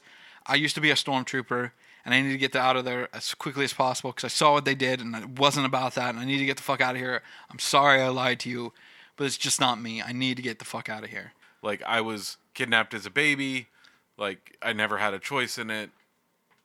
Sorry. And he walks back to where the two guys are that were going to help him get off this planet as long as he trades in labor or some shit like that. And at that same instance, Rey hears something yell, like a small child yell off in like the basement. She hears it down the steps that she's near towards the basement. He walks out the door, and as he walks out the door, like she is kind of looking at him, and then she hears that and walks away as he turns around to see her walking away. So there is a small, like, little deleted scene. It's in the novelization of the movie. I don't know if they shot it or not, but in the novelization, Unkar Plutt tracks them to Takodana. And right when he walks in, he bumps right into Rey, and he's like, hey, you stole my ship, blah, blah, blah, and starts accosting her. And at that same instant, Chewbacca comes walking in. And she tries to get away from Unkar. Unkar grabs her by the arm and is like, no, you're going to give me back my ship. And Chewie just walks up to Unkar Plutt and just rips his arm off. And we see in the novel, they explain it all. And it was apparently supposed to be a scene at one point in the movie. We're supposed to see a Wookiee rip off someone's arm. We don't get it here, but we do later on in the Mandalorian series with the Trandoshans. But I always thought that would have been an interesting scene to have like small children watch a Wookiee rip off the arms of this Unkar Plutt character, which is played by Simon Pegg. So yeah, she hears the child screaming. She goes down the steps. She hears like more of a commotion, more child like crying out for help, and she hears like her name Rey and some shit like that. And then she gets further and further into this corridor. She goes in, walks through a door, and then past this door is like this chest sitting on like this like box. She walks up to it, kneels down beside it, opens it up, and sees a lightsaber. This is Anakin's lightsaber. This is Luke's lightsaber. This is the lightsaber that Luke had on him whenever his hand got chopped off in The Empire Strikes Back. It's been missing for eons. And somehow Maz Kanata, who is also not a Force wielder, but respects the Force like not Takodana, but Lor San Tekka, is respectful of the Force, knows of the Force, knows people that knows how to use the Force, the whole 9 yards. So Rey reaches out, grabs the lightsaber, and immediately, bam, she's in some sort of like memory. Now this is a Star Wars ability that. So I have a lot of fucking Star Wars novels. At one point, they also came out with these like Star Wars manuals of manuals for like Jedi, manuals for the Sith, and it's all like these different teachings of the Sith and Jedi. And then you have manuals for like the Rebellion, and it's all like these different like Rebellion files about different characters in the Rebellion, along with how to be a rebel officer, shit like that. Right. They also had one for Imperial troopers and officers and shit like that, and bounty hunters. But the what is it? The one for Jedi mentions this, and in the Jedi one, you also get like fighting techniques. Like this is fighting style 4 or 7 or 8, or whatever the fuck, whatever the name is. Lightsaber stances are. It's really fucking fascinating read. But in the Jedi one, we get the hints of this thing called psychometry. I think that's how you pronounce it, psychometry. And it's this idea of objects that are imbued with like memories of a Force user of some sort, of like major. We get it hugely in the Jedi Fallen Order game, where at one point you're looking for like different objects in the game, and some of it you touch and you get sent back to a memory that object was involved in. And that's what's happening here with Rey, is a psychometry Force ability. It's the first time we see it in film being used by a character like Rey. And as she, like I said, right when she touches the lightsaber, boom, we get tossed to the hallways of Bespin. Whenever Luke is about to be tossed out the window by having all that shit thrown at him by Darth Vader. And then boom, immediately you get cut to her falling on the ground. It's like this muddy area. She sees a bonfire close by. She sees a hooded figure touch the dome of R2-D2, just using his mechanical hand, touching the dome of R2-D2. Presumably Luke Skywalker, like kneeling beside R2-D2. Boom, get cut to a storm, and we see Kylo Ren with his Knights of Ren just laying in front of a sea of bodies. They have just ripped through all these people. Don't know who they are. Murdered everyone. Kylo looks to her, and then boom, we cut to a little girl at the arms of Unkar Plutt watching a ship sail off into the sky, and it's young Rey saying, "No, please don't go. Stop." And it's young Rey, and we get the novel I was talking about, Shadow of the Sith. So, without getting into too much to it right now, without potentially ruining Rise of Skywalker, but her parents leave her on this planet because they trust Unkar Plutt to the point where he will trust money before he does trust them. So they give him a bunch of money and guarantee him even more money if he keeps her safe. And they won't be gone that long. They're going to be gone for a short period of time, but they need someone to watch over her while they go deal with this person that's been pursuing them the entire book. So while they go deal with that, just watch over the girl, and we'll give you a bunch of fucking money, the long and short of it. So he does. And the parents of Rey are like, they don't want to do this. They fucking can't stand that they have to leave their daughter with this person, but they have no one else. Right. They can't trust anybody else. They barely trust Unkar. They trust his love for money more than anything else. Right. So they leave her with Unkar, and that's the scene we get in the book, is her screaming up at the ship saying, "No, please don't go," is that scene. And then boom, we cut to her back in the corridor, and we hear, "Rey, these are your first steps." And we get the first Rey of what Alec Guinness. That's what I was looking for. So Alec Guinness, whenever he says afraid in A New Hope, when he says don't be afraid, whenever he's first meeting R2-D2, they take Rey from the word afraid, put it in here, and then they had Ewan McGregor come in and read the rest of it. These are your first steps. So you have Alec Guinness saying, "Rey, these are your first steps," Ewan McGregor. And then she wakes up from this psychometric dream, and boom, there is Maz Kanata outside of the room. And Rey is fucking in tears, like, what the fuck was that? It's like, I didn't know. I didn't want to. I didn't mean to touch it. It was I'm sorry. And Maz Kanata's like, look, don't worry about it. I know a lot of Force users. I'm not one, but I know a lot about the Force. And you are clearly someone who can use the Force. So... And Han told me about why you need to go back to Jakku, but I think you know this already. No one's coming for you. They're not coming back. So you need to stop this. Just move on. Move on. Try to better yourself. And then Maz has the lightsaber in her hands as well, and she's like, "Here, take this." And then Rey's like, "Fuck this. I don't want any part of this. This, you can kiss my dick." And then books it out of her castle. Kiss my black ass. Yes. And books it. Speaking of which, he's already gone. So let me go get him, and I'll bring him back, and then you can kiss him. Right.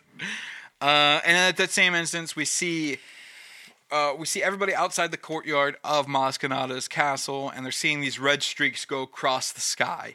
We cut to a... so the idea with the New Republic is that they thought that the resentment that grew towards the Republic before the Empire took over was because it was just on one planet, that other planets were being ignored. So the idea, and we get to some bloodlines, is that they would set up shop, the Senate and the government for the entire galaxy would set up shop on different planets for so many years, move on to the next planet, stay there within that sector. Quote-unquote term limits. Right. And move on. So the planet that they're currently on is Hosnian Prime? I think so. So they're on Hosnian Prime, and that girl that they cut to that's looking out at the plasma energy that's barreling towards the planet is someone that, I can't remember her name, and I didn't write it down, but someone that we get accustomed with in Bloodlines, and that Leia has a lot of respect for. She's like, Leia's like executive assistant, right-hand girl, and she sent the girl to the Republic saying, because everyone in the Republic, in the Senate, and in the government doesn't believe that there's a first order out there, and that Leia needs to go find proof in order for that to be the case. Well, moments before all this shit goes down in this movie, Leia finds proof of the first order and sends this girl off to the Republic to prove to them, hey, fucking quit it, they're real, and show the proof so that way they can get more money, more people to join them, more troops to fight this entity. And this is one of the reasons why the First Order targets Hosnian Prime and essentially the government and in general, is because they don't want other people to know about them until they're ready for people to know about them, like taking out this entire planet. So we see these red streaks just take out all these planets. We see up in the sky that it's so far away that we're only getting like small little streaks in the sky and just like little red orbs exploding. We don't see like it from the planet of Takodana. But on the planet itself, we see the entire planet erupt into red, and all the planets around him, around Hosnian Prime, just disintegrate into nothing. We see Finn run up to Han as he drops equipment from the two guys he was going to leave with. And he's like, it's the First Order. They fucking did it. They took out the goddamn Republic. This is them. Fuck. And we see Rey run off into the woods, just getting the fuck away from all of it. BB-8 trailing right behind her. Later on, she turns around and there's BB-8, and she tells him, like, look, you need to get the fuck out of here. I'm done with all this. You need to just go. And then at that same instant, she looks up and she sees a bunch of First Order troops in the sky descending upon this planet. And she's like, shit. And she runs back towards Maz Kanata's castle. At the castle, Maz Kanata gives... So what happens is Maz doesn't have the lightsaber in her hand. She grabs it from the chest. She tells Rey to take the lightsaber. And then later on, after Finn approaches Han and tells Han it was the First Order that killed the Republic, they go back into Maz's castle, back into like where they think Maz is, like in the basement area where Rey and her both were. And they approach Maz, and they're like, what the fuck are we going to do? And Maz is like, look, these First Order dogs can do whatever the fuck they want. I've been here quite a while. They can tear up all they want. I'll fucking rebuild. But first I need to show you something. Brings Han and them into where Rey just was with the lightsaber. She opens the chest, shows them the lightsaber, and Han right away is like, where the fuck? Where did you get that? And Maz is like, a different time for a different story. Or a different story for a different time. I said that wrong. Hands Finn the lightsaber, cut to outside the Maz Kanata's castle, and we see the First Order ships just descend upon Maz Kanata's castle and just blow the shit out of it. Just tear everything apart. We see like a big Maz Kanata statue in the center of it, and it just gets obliterated by the bombing and everything. We see Kylo Ren's Ypsilon class shuttle land on the planet as well. Him exit the ship. Him going through all the debris and wreckage and everything. And he hears from one of his troopers. He's like, sir, we got reports of a girl in the woods. He turns around, and we see Rey in the woods. She's sneaking up behind a few troopers, whips out her gun, tries to fire at him. Well, she's not exactly sneaking up on them. Right. They're just, like, walking in parallel lines, and she notices him before he notices her. And she whips out her gun, tries to fire. She's like, oh, shit. Bang! And he's like, no. And she's like, oh, man, I forgot the safety. And he's like, who's talking? And turns and he's like, you! Yes, she fires. She misses the initial shot and then immediately adjusts and hits him square in the chest, hits another one. And then she feels something in the woods and starts like running in the opposite direction of this entity in the woods. She doesn't know who it is quite yet. But we see Maz, Finn, but Han and Chewie come up from the debris. We see Chewie just tosses like a big chunk of the debris off to the side while the rest of them come out from wherever they were. Han and Chewie basically beeline it towards the Millennium Falcon to get the fuck out of here. And Finn's like, look, I need a weapon now. I need to fucking find Rey and help her in some manner. And Maz is like, you have a weapon. And she like points the lightsaber up into his face, and he looks at it, turns it on, and then just goes into the fray of the fight. He's like, oh, okay, I can work with this. Yep.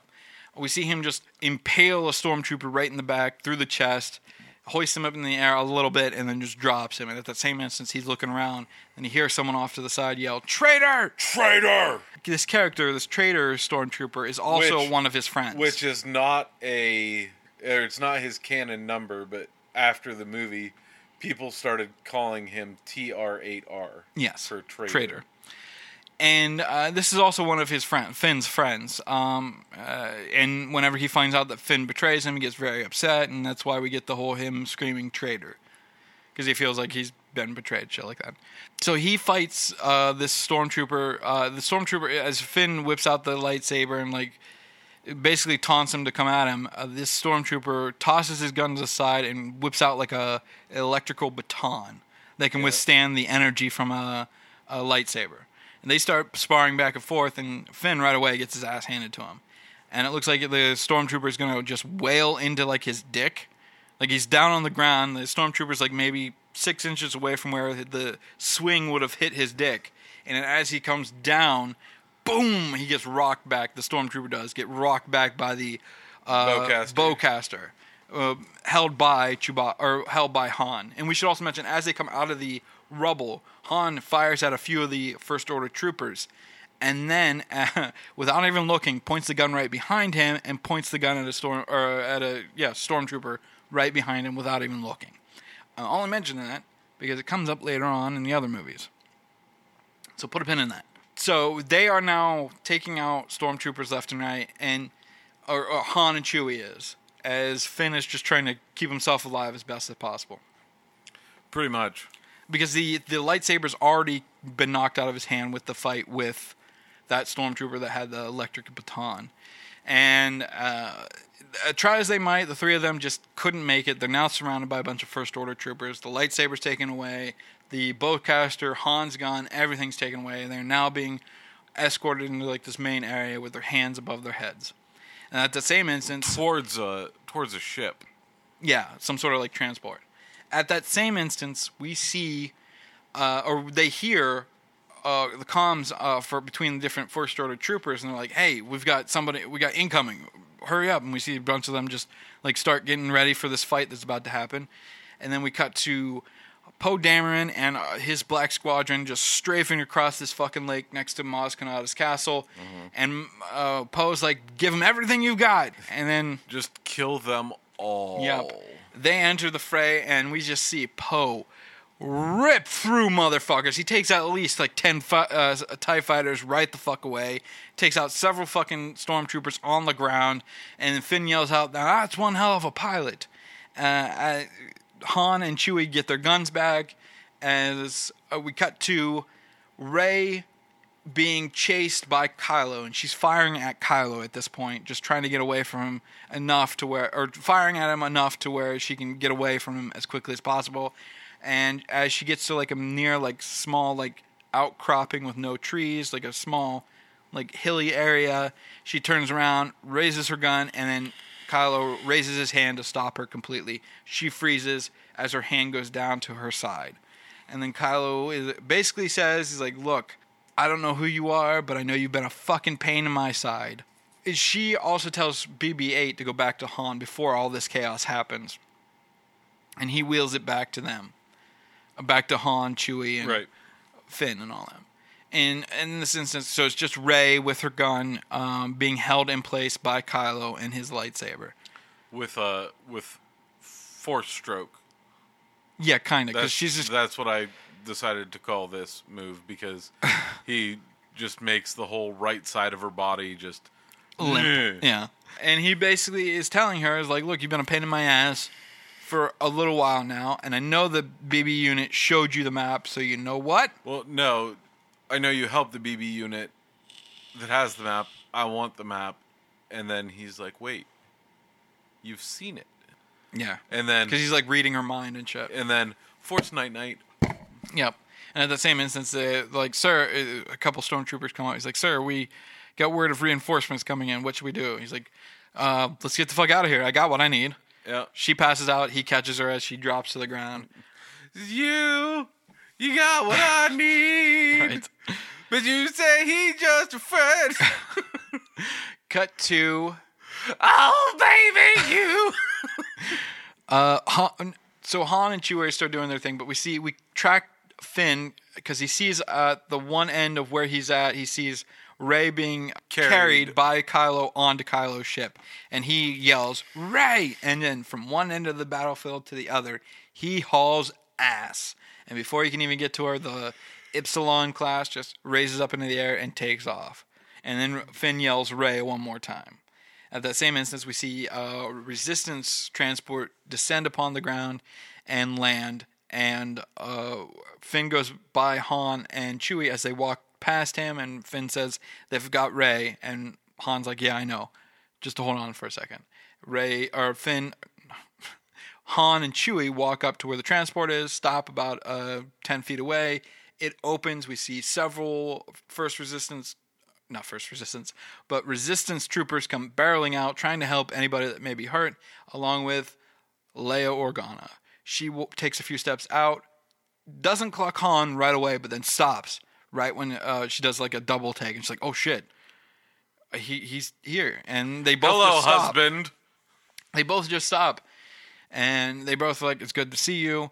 And then at that same instance, as they're both about to say "I love you" or something loving to one another, boom, up pops C-3PO up into frame, and he's like, "Master Solo, it's so good to see you. You probably didn't recognize me because of the red arm." And then as he's about to explain the red arm, he stops, looks at Han, then looks at Leia. Leia's like, "All right, let's fucking wrap it up." And they're telling him, basically, "Get the fuck out of here. I was in the middle of something." And then looks back at Han, and he's like, "You know what? I'll just explain to you later." And then just saunters off. Now, the red arm. There's also a one-issue series that everyone should read. It's just called C-3PO. And it's he has the red arm as a way to honor a droid that sacrificed its life for 3PO. So there's a bunch of fucking resistant droids that get stranded onto a planet, and they need to go from one end of the planet to the other end without dying. What eventually happens is that all of them die, except for 3PO and this other droid. And that droid sacrifices itself to keep 3PO alive. And 3PO in the process has lost an arm. And then takes the arm of the fallen comrade and is like, "I will take this arm to honor you," blah, blah, blah. And that's why he has the red arm. Mm-hmm. We cut to them arriving on, what is it, Dakar or Car? What is the... Dakar. They arrive on the Resistance base named Dakar. And we see the Millennium Falcon there in the main hangar. We see a bunch of X-Wings. We see BB-8 barrel away from the Millennium Falcon and beelines it towards Poe. And Poe is very happy to see BB-8. And then we get the real romantic part of this movie, the reunification of Poe and BB-8. Yeah, he even grabs his, like, what would be his stomach area and, like, jostles it a bit. He's like, "I'm so happy to see you, buddy." We see BB-8 tell him something. Long story short, off screen, they totally fuck. Yeah, he's got an own, like, little port for Poe's dick. Yep. A BB-8 fleshlight, if you will. Right. BB-8 says something to Poe, and Poe's like, "What? He's here? Where?" And he starts looking for Finn, and Finn basically, like, waves, like, does, like, a small, like, "Here I am." Rey and Poe run up to each other. I said that wrong. Finn and Poe run up to each other and like hug, and this is why I think they would probably take a shot in the mouth for each other because of the way they just hug each other and like hold on to one another just a bit longer than what you would think two quote unquote hetero guys would hold on to one another. I thought you were dead. Don't ever leave me again. Right. So that's why I think the idea was to make them fucking lovers at one point. And I think that would be fucking great, but we never get that. They release from the hug, and Poe's like, "I thought you were dead." Finn's like, "I thought you were dead." And Poe's like, "No, I just got thrown further away." And as they're having this conversation about basically very happy to see one another still alive, Poe stops in the middle of his conversation, and she's like, "That's my jacket." And Finn's like, "Oh, I'm sorry," and starts to take it off. He's like, No. You keep it. It looks good on you. And he's like, "It's so good to see you." He's like, "It's good to see you too, Poe, but there's something I gotta explain to you." And then before he even says it again, we see Poe escorting Finn through the main corridors of this Resistance base command unit, and he walks up to Leia Organa. He's like, "Leia Organa, this is my friend Finn, and he really needs to talk to you." And Leia's like, "Oh, good. I really need to talk to him. It's so great that you're here." Poe told me everything about you, how you turned away from the First Order. It's so fucking awesome. Any information you can give us would be fucking great. So, Well, see, you say that, but the information I've got for you is not great. yes. We cut to Rey now in the gurney chair thing that that Poe just was earlier. And she is sitting across from Finn. Or not Finn, but Rey is sitting across from Kylo Ren. I was going to say Rey was sitting across from Rey. But Rey is sitting across from Kylo Ren, who's standing there, and she wakes up and she's like, "Look," or no, Kylo says, "What does he say here?" Because she replies with, "It's easier to say that from a creature with a mask on," or some shit like that. And then he takes off the mask, and it reveals that he's got no issues whatsoever. It's not like Darth Vader, where he needed the whole apparatus to help him breathe and live and survive. He's got no issues whatsoever. He just thinks that this is required of him because this is what Darth Vader did. His grandfather did before him. This is what Grandpappy did. So he has a similar type mask set up. And we see him take off the helmet and he lays it in ash. I know, there's been no confirmation of this. This is all totally headcanon. But we see at one point he has Darth Vader's like melted mask that he's basically just talking to and like worshiping and like just trying to get guidance from in some manner. It's all melted, so it's obviously post the funeral pyre and at the end of Return of the Jedi. Now, so he had to have gone back to Endor and grabbed the mask. I think he also scooped up a bunch of the ash and placed it in something where he can put his mask in. So every time he puts it on, he breathes in and goes, Grandpa. Pretty much. So it's like coated in his grandfather's essence, if you will. I have no proof of that. No fucking. There's nothing in any book, comic book, game, nothing. It just seemed odd for him to place his mask in a tray of ash. Yeah.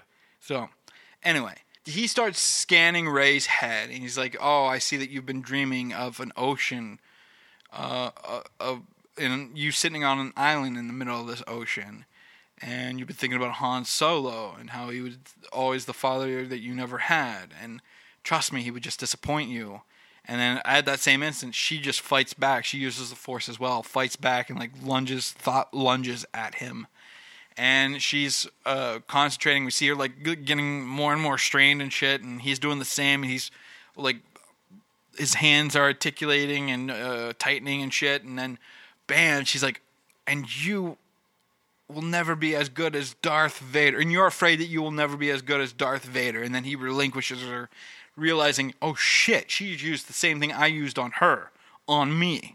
It's a two-way street, fuck. And immediately we cut to Snoke saying, "She resisted you. The scavenger, she resisted you." And then Kylo's like, I'm sorry, I don't know what the fuck happened. She's very strong in the Force. If you could just give me some guidance, I could fucking figure this shit out. And then Snoke is about to say something, and then fucking General Hux comes barreling in. Or no, Snoke asks, "Did you find the map for Skywalker?" And then Hux comes barreling in. He's like, "No." Fucking Kylo thought it would be a good idea to just, get the fucking map from the girl, so he left a goddamn robot on Takodana. So the only thing we have is the fucking girl. And Kylo is like, "Look, I know we can get the location of Luke Skywalker from the girl. I just need your help." And Kylo Ren's all right, fine. Come to me, but first we need to take care... Or no, because General Hux... Snoke is like, all right, fine, come to me. Yes, and then General Hux is like, "Look, we found the location of the Resistance base. If you give me the word, I'll charge up the weapon, and we'll be ready to go and kill the Resistance once and for all in one fell stroke," or whatever the fuck. Kylo does, or not Kylo, but Snoke gives the same answer as before, gives him the okay, and Hux just basically gives Kylo this like smug, like, "I'm Daddy's favorite," as he saunters off. Cut to not First Order, but the Resistance is in the main... You are having a hard time. There are a lot of fucking names and fucking monikers and goddamn entities. There's a lot going on. But the first... God damn it. The Resistance. The first Resistance. The first Resistance. Technically, it's the second Resistance. Yeah, because the Rebellion was the first. But the Resistance is now having like a little command powwow where they're all trying to throw out ideas on how to take out the Starkiller base before it takes out any more planets.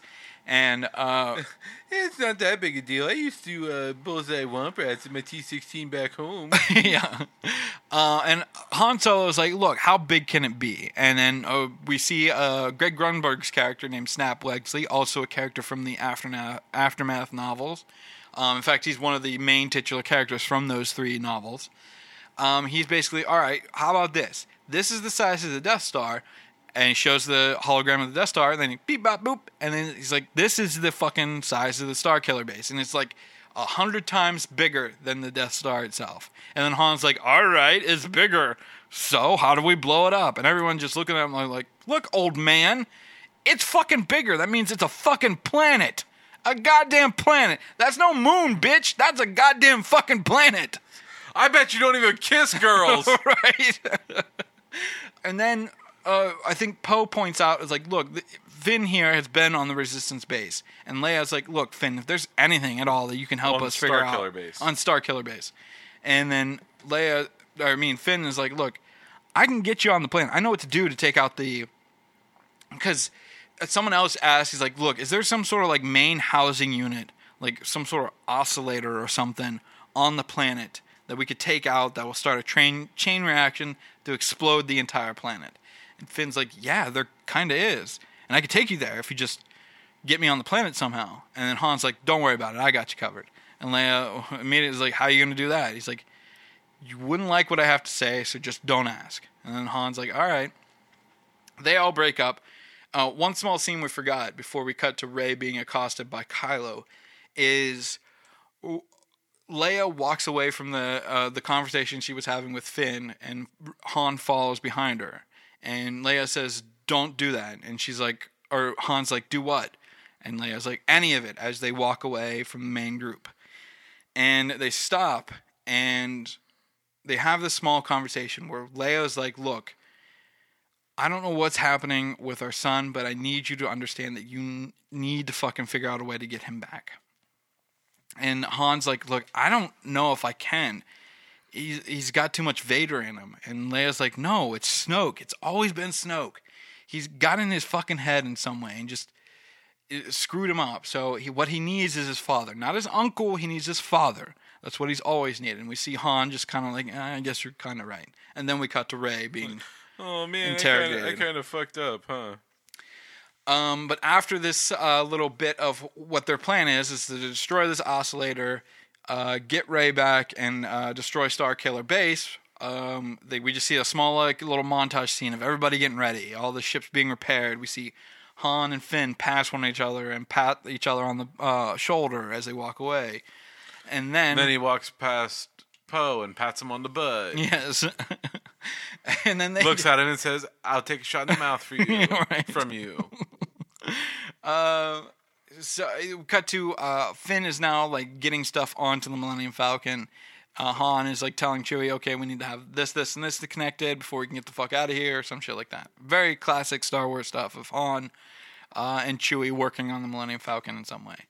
And at the same instance, we see Leia walk up behind Han. Han stops what he's doing, turns around, and looks at Leia. And immediately he says, like, look, it wasn't all bad. She's like, no, it wasn't all bad. Some good parts in there as well. And then they get real close. Like your penis. Right. She gets, they get up real close. He hugs her. She lays on his chest and basically tells Han, he's like, look, if you do one thing for me, bring our son home. Bring Ben home. We see the look on Han's face. He's like, all right, that's a tall fucking order, but I'll do my best. Cut to, now we see Rey back in still in the gurney chair thing, and she's just like struggling against it. And then we see something pops in her head, and then she knows that the stormtrooper's nearby, near the entrance. So she's like, all right, you will undo these restraints and let me go. And then the stormtrooper's like, what did you say? She says, you will undo these restraints and let me go. We see the stormtrooper come up beside her. He holds for a beat. He says, I will tighten those restraints, scavenger scum.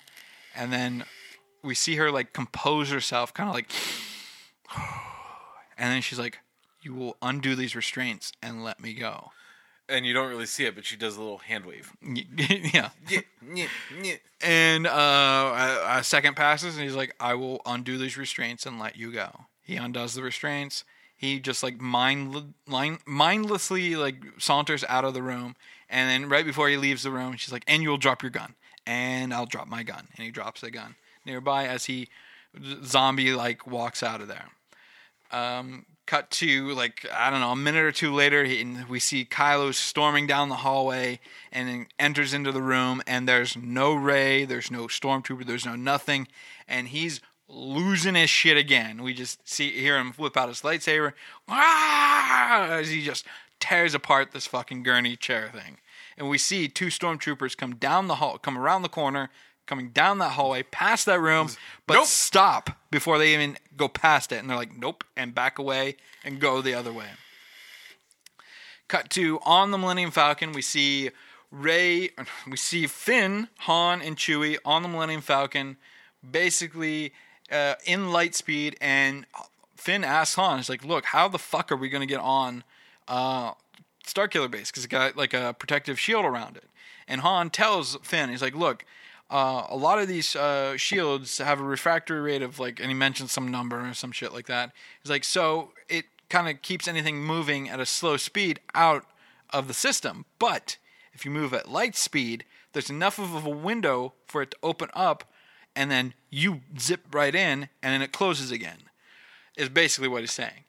And Finn is like, so how do you know when we're there? And he's like, I don't know. I'll know when we get there. And then within seconds after finishing that line, he says, Chewie, are you ready?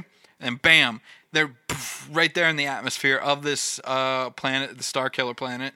And they are crashing into trees, just taking out the tops of trees all over the place. We cut to a wide shot of this snowy wooden area, and it's just calm for a second. And then barreling through the fucking trees and shit, skidding onto the ground, just slides all the way near to the edge of this cliff and stops. And they are safe and sound. We're here! Yeah. Ta-da! And at that same instance, we see Kylo Ren being told about the report about finding the girl and how they got reports of some commotion on deck level, whatever the fuck. And then as Kylo's like, look, she's just going to get better at her powers as time progresses. We need to find her as quickly as possible. And then as he's about to say something else, he stops and turns to where he thinks the Force entity he feels. And he says, Han Solo. Cut to the three of them on the snowy tundra of this Starkiller planet. And they get to like some sort of like structure. And they hide behind it as they see like this... like the main command unit for Starkiller Base, where they need to get in and deactivate the shield so the black, blue, and red squadron can descend upon this planet and basically take out the oscillator to make the planet go kaplooey. Right. And Han... to kill Starkiller Base. They're hiding behind the structure, and Han asks Finn, he's like, so what did you do on this planet when you were here last? And Finn's like, sanitation. And Han's like, wait. Then how do you know how to take out the shields for the ship? And Finn's like, I don't. I just needed to get here for Rey. And Han's like, what the fuck are you doing? People are depending on us. The resistance is depending on us. Humanity is depending on us. What the fuck are you doing? And then Finn is like, look, we'll figure it out as we go along. We'll trust in the Force. And Han's like, that's not how the Force works. And then at that same instance, we hear... You fucking kid! We hear Chewie growl out, and then Han's like, oh, really? You're cold? And then we cut to, I think, more commotion inside the main, like, hangar area where all the stormtroopers are just looking for Rey in some manner. We see her, like, sneaking around with the gun that she took from the stormtrooper. She's crawling down, like, the side of this cliff, or the side of this, like, panel face for the rest of the Starkiller Base. Some instrument panel. She hits a few buttons. It slides open. She sneaks in. It closes right behind her. We cut to a stormtrooper standing in front of a door. The door opens, and then we just hear the stormtrooper say, hey, and then a shot rings out, hits him in the chest. He goes sailing back, hits the wall. We see all like this stormtrooper shielding and stuff just like break up into like small pieces as he dies and shit. And then we see Han enter into this main corridor, and taking off his jacket, throwing it off to the side. He's like, all right, so what's your plan now that we're in here? And he looks at Finn. He's like, I've got an idea for that. Cut to seconds later, and we see Captain Phasma just like stomping through the hallway and shit. And then we just see fucking Chewie come out of nowhere and just tackle the shit out of her. She yells, ah, as they all clamber to the ground. And they pick her back up, and there she is standing in front of Finn. And Finn's like, that's right, Phasma, I'm in charge. I'm in charge now. And he gets real fucking excited and shit. I'm a big boy! Yes. And Han's like, come on, kid, let's move this along. And they basically force her at gunpoint, take them to the shield, the operations for the shield. I think we get more shots of Kylo and his stormtroopers looking for Rey as Rey continues to just snake her way through this facility to try to get out in some way. Cut back to Han, Chewie, and Finn have taken out a bunch of stormtroopers and have forced Phasma at gunpoint to lower the shields for this planet. She does. She says, you'll never make it out alive on this planet. Finn asks, like, so what are we going to do with her? And Han's like, I don't know, do we have a garbage chute or a trash compactor? And he looks like, yeah, like really like jonesing about this idea of a trash compactor. And then Finn's like, yeah, we kind of do. Cut to that the Resistance base getting word that the shields for Starkiller Base are down. Han says, or not Han, but Leia says, all right, start the assault. Tell Poe to start the assault. Cut to Poe and him, his Black Squadron, Red Squadron, and Blue Squadron is all under Poe's command, and he says, all right, let's go. And they all descend upon Starkiller Base, and then just open up fucking shop on every fucking body. All the turrets that are in the area, all the TIE fighters that end up getting into the air. It's just a dogfight like you would see. Only it's different. So at this point in 2022, we're now used to TIE fighter fights on planets. But up until this movie, that wasn't a thing. Right. They were all in space. So this is a new idea that they added, which is just a simple idea of like putting the dogfights that we saw in space on planets, which I fucking love. I love all the sceneries, from the lush green watery areas from Takodana to the sands of Jakku to this snowy tundra of the fucking Starkiller Base. It's all fucking amazing to look at. I don't remember what the planet was called before it was Starkiller Base either. It did have a name. Yeah, it did have a name. Han, Finn, and Chewie are slinking through the corridors, and the next idea is to come up with a plan to try to get Rey. And as Finn is like, all right, so we're going to go here, here, and here, and we're going to do this and figure out this when you take out these people. And as he's coming up with this plan, Han sees behind Finn, he sees through the glass behind him, Finn on the other end of this fucking cavern. Rey, goddammit, sees Rey on the other end of this cavern, basically opening this panel and then crawling up the side of it to get to this main walkway. And she's clearly fine. She's able to take care of herself completely. Cut to seconds later, and as they are walking around the corner, so is Rey with her gun up, and then they both just guns up towards one another, and they're all like, oh shit, I almost shot you. Oh shit, I almost shot you. And they're all very excited to see Rey. Rey and Finn look at each other, and then Chewie says something, and then Finn's like, what did he say? And he's like, well, this was your idea. Rey says this was your idea. And then Rey hugs Finn, and they're all very happy to see one another. And Han says, hug now, or hug later, escape now. They all make it back to the main corridor that they entered from, where Han tossed his coat off to the side. And Chewie picks up the coat, hands it back to Han, and Han looks at Chewie like, the fuck, I'm a big boy. I don't need this fucking coat. But with seconds later, they're outside in the snowy tundra, and Han has the coat back on. And they're looking at the dogfight that's happening at this oscillator, and it doesn't look like things are panning out as well as they should for the Resistance. And Han's like, look, these are our friends, and my friend over here has a bunch of bombs with him. And Han's like, let's go help them out. And Finn and Rey are like, all right, let's do this. We see more. We see inside the main control unit for the Starkiller Base, and we see one of the technicians tell Hux, we will be ready to fire in 15 minutes or some shit like that. And we cut to the dogfight, and Poe says, as long as there's light, we've got a chance. And it's because what they're doing is how the Starkiller base charges up is it takes the power of a sun, sucks all that energy into the Starkiller base, and then releases it through the little plasma bolt streams that they send out like towards Hosnian Prime and shit. We see the light slowly starting to dim as everything progresses. Han and Chewie get into this like main corridor, and they're like cut off from some sort of doorway. But we cut to Rey and Finn close by, with Rey with Finn's jacket on, and she flips the switch, and right away we cut back to Han, and Han's like, girl knows her stuff. They get back into the main corridor. Now they're in a bunch of catwalks where this main oscillator is. Mm-hmm. And Han says, all right, we're going to put charges here, here, here, and he points out to where they're going to put all the charges. Before he can even finish, Chewie says something. He's like, you know what? Good point. So why don't we meet back here? Here's one of the detonators, but just meet back here once you're done setting all the charges, and we'll get the fuck out of here. So we see them starting to lay all the charges. We see Rey and Finn make their way towards where Han and Chewie are. They're at the top, the very top level of this oscillator.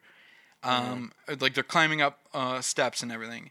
And then as that happens, we see Kylo Ren and a bunch of stormtroopers come into the main oscillator area and start searching the area for Rey and Han at this point, because Kylo knows that Han is on the planet. Right. So Kylo goes onto the middle of the catwalk that goes from one end of the oscillator to the other end of the oscillator. And Kylo rocks onto the catwalk. Han sees this, walks out, gets to the end of the catwalk. Kylo's at about halfway mark of the catwalk, and then Han yells, "Ben!" And Kylo stops. And Chewie stops, like looking like, what the fuck? Why did someone just yell out, "Ben"? And then we see Finn and Rey get to the top of where the ladder was, and we see the door open and them look down, and we see them watching Han confront Kylo Ren. Kylo Ren turns around and sees Han Solo slowly walking towards him. He tells Ben to take off the mask. And then Ben says, "What do you think you'll find?"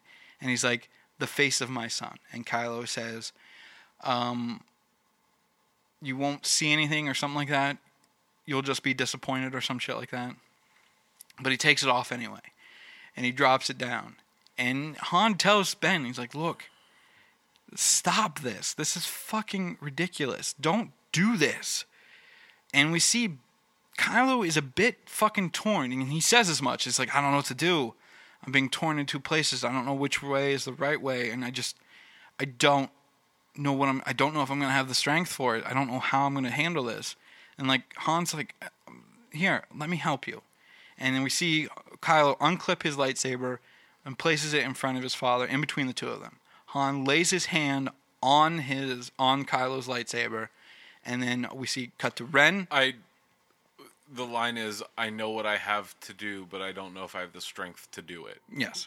And then Han says, "Let me help you." Yes, and he places his hand on the lightsaber. Cut to Rey and Finn watching as Chewbacca is watching as well from a different level close by. And as Han is about to take the lightsaber away, we see his hands, Kylo's hands around the lightsaber tighten. At that same instance, we see the light from the sun that they just sucked a bunch of power go out completely, and everything is now in dark. And everything holds for a second. And and then an eruption of... Do you need me to do it, unparalleled fucking energy comes erupting from the goddamn lightsaber and impales Han Solo through the chest. And Han Solo doesn't scream out in pain. Chewie does. Rey does. Finn does. He looks at his son. His son has the most angriest face on him, just like looking at him. As his father slowly dies, the lightsaber retracts from inside of his father, through his father, retracts back into the blade, and Han doesn't say anything. He just lays his hand on the side of his son's face. He doesn't say anything. He just fucking caresses. I've fucking done that time and time again to my own son. I've fucking stolen things from fucking Face Off and slowly glided my fingers down his face. And here's Han Solo, the baddest of badasses, who's fucking just heartbroken because I'm fucking a mess right now. His fucking son just killed him, and he's fucking the only thing he can do is, it's okay. And just caresses his face as he falls through the fucking He falls off corridor off the bridge. side and just falls to his death. And that's when everybody fucking just... we hear Chewie fucking screams out in pain. Fucking Chewie. I know. Fucking the scream coming from Chewie is like, God damn it, my best friend just died in front of me. And there was a meme that happened shortly after this movie came out. Someone drew a series of pictures of Chewie being there whenever Han and Leia got married, of Chewie being there whenever Han and Leia had Ben, of Chewie and Ben when Ben was playing with Chewie, and then whenever Chewie had Ben in his sights. And he had him dead to rights and was nearly going to kill Ben, but decided to hit him in the hip instead of aiming at his fucking head. Because we see right after Chewie screams out in pain, he raises his bowcaster up, and he has Ben dead to rights. He could easily kill him, but he fires at Ben, and it hits him right in his fucking like hip area. All hell breaks loose at that instance. We see Chewie just firing at stormtroopers left and right. He goes down a fucking corridor. We see him hit the button on his detonator as Finn and Rey scream out and fire a few rounds at different stormtroopers and get the fuck out of where they are as well. We see all these explosions fucking happen. Boom, boom, boom, boom, boom. Outside in the dogfight, Poe sees all the explosions and he sees like a hole open up in the side, on the side of the oscillator. And one of the guys says, "Oh, it looks like we have an opportunity here." And they go down. We have a similar trench run where we see several of the Black Squadron, a few members of Blue and Red as well. As they go down, we see a few X-Wing fighters get taken out. And Poe's like, no, all of you get the fuck out of here. I got this. Just all of you get the fuck out of here. And then as everyone says, good luck, Poe, we see him close his S-foils on his X-Wing and just through the small hole that has now been created from this explosion, goes inside the oscillator, boom, boom, boom, takes out all these different fucking conduits and generators and everything under the fucking sun. Just obliterates everything in his path. He fucking books it out of there right at the last second as all this fucking explosion and shit happens. Well, no. So that happens... So it's cut in between their fight and that happening. Yeah. Of that scene of Poe taking out everything. But as Finn and Rey make it through as fucking Chewie's making it towards the Millennium Falcon, so is Rey and Finn. They cut through the woods, the snowy woods nearby, and Finn is basically telling him this way, or telling Rey this way to the Millennium Falcon. And they are maybe 20 feet into the woods, and then they hear the crackling and hissing of Kylo's lightsaber. And there's Kylo on the other side of the rest of the woods where they need to be in front of them. And Rey says, you murdered him. And then she's about to raise her gun up, and then we just see Kylo just use some sort of like force push, throws her up into the air. She smacks against the tree, comes down, crashing on the ground. Finn goes running over to her lifeless body. She's not dead. She's just unconscious at this point. And then we see Kylo takes a few steps towards Finn. We see that he's bleeding, and he yells out, "Traitor!" And he hits his hip area a few times. And then Finn gets up with the lightsaber in hand and powers it on. And then Kylo says, "That lightsaber belongs to me." And Finn just says, come get it. Take it. And then just charges at Kylo Ren. And they have a decent size lightsaber match at this point. Because obviously stormtroopers are probably trained in some form of... Well, the shock baton. Yeah. Some form of like I don't know what his actual call sign is, but... somebody told me a while ago, but I don't fucking remember. But so, yeah, they have a lightsaber fight. And I love this moment because Kylo hits the side of his hip where he was shot by Chewbacca. Right. And that's the thing I was talking about earlier where he was taking some of his Marine life into Star Wars. Mm-hmm. Because that's a thing. In order to get the adrenaline pumping, give yourself more pain. You're already shot, so why not utilize it as best you can? That's part of like Marine training. If it's not going to kill you, then utilize it in some manner. If it doesn't kill you, it makes you stronger. Pretty much. Because we see him punch it a few times, which is also a Sith teaching that pain, you can live off of pain, that pain gives you power or shit like that. Right. So he hits it a few times, he gets more and more enraged, and That basically the fight continues. It crescendos into.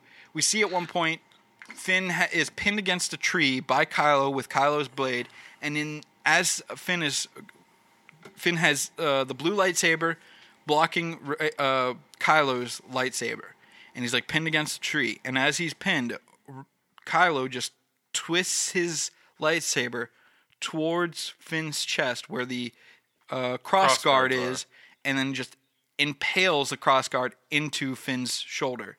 Now, in one of the making of books that I have for Star Wars, one of them is for The Force Awakens, and the reason that Kylo's lightsaber, it's one of the new things from Star Wars, is the crossguard lightsaber. The reason he has that crossguard is that his lightsaber. So in order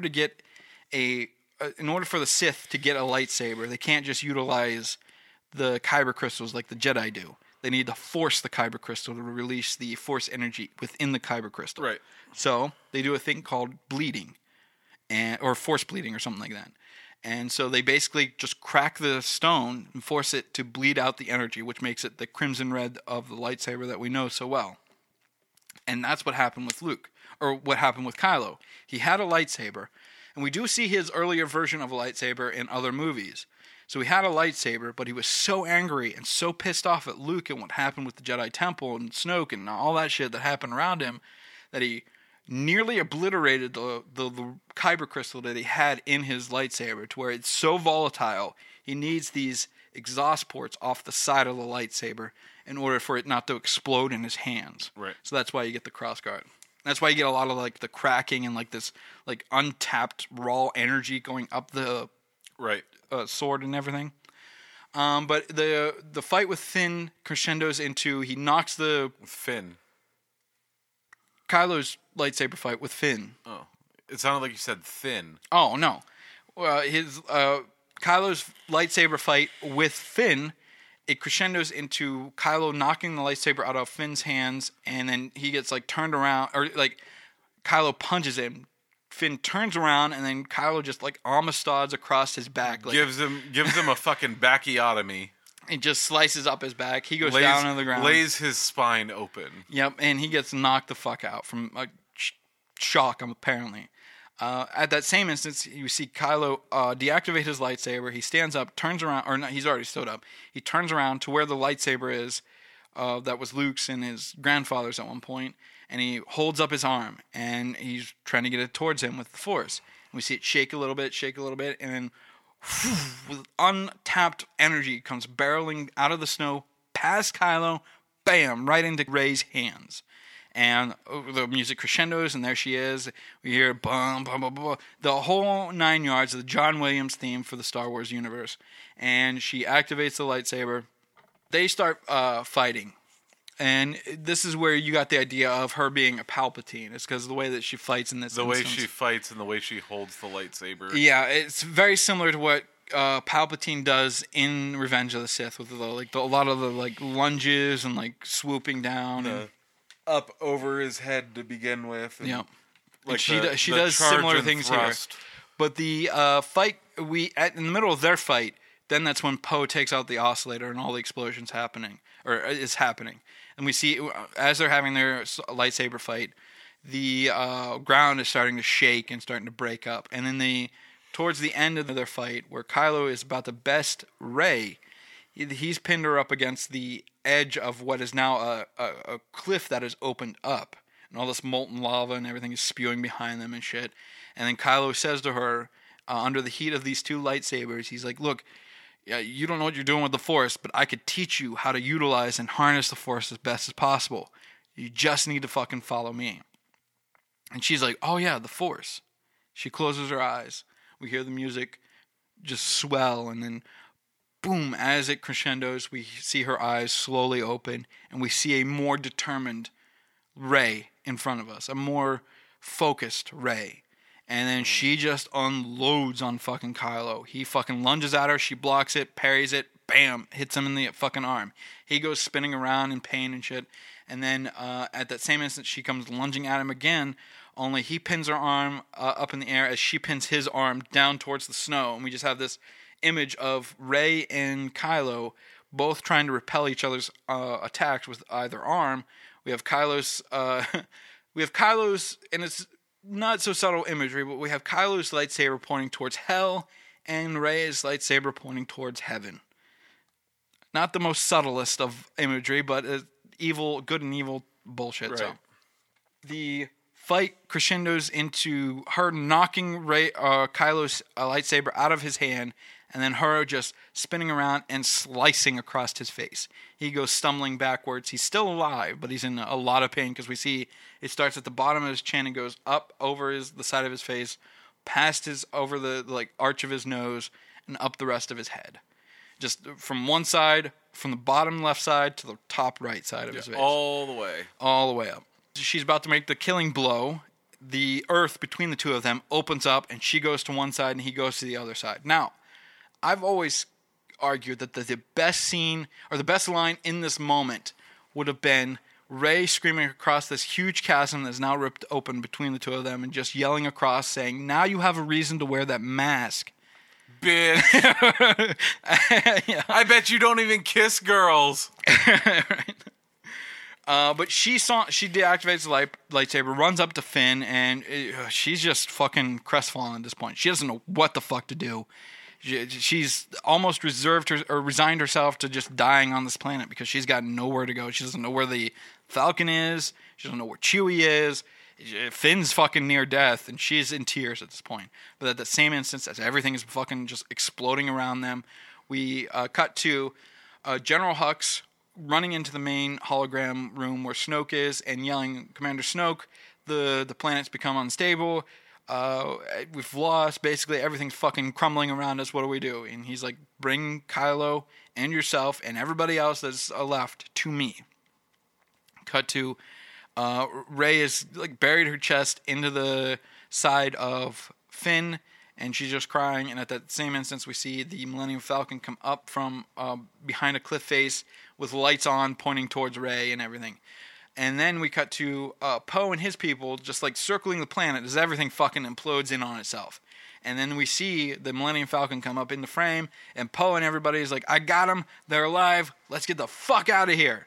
And they all barrel towards the fucking hyperspace as the entire planet of Starkiller Base basically crumbles in on itself and then explodes, boom, revealing a new sun for this system. Cut to everybody landing on Qatar, all the X-Wings that are still remaining, Snap Wexley, Poe Dameron, all of them.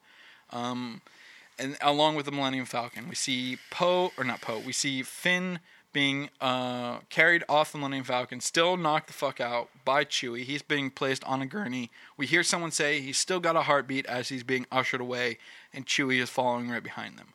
Now, I would have always thought that also a much more poignant scene, because also whenever Han dies, we cut to Leia, and she feels the death of her husband, the one that she loves, the only man that she's ever loved, die.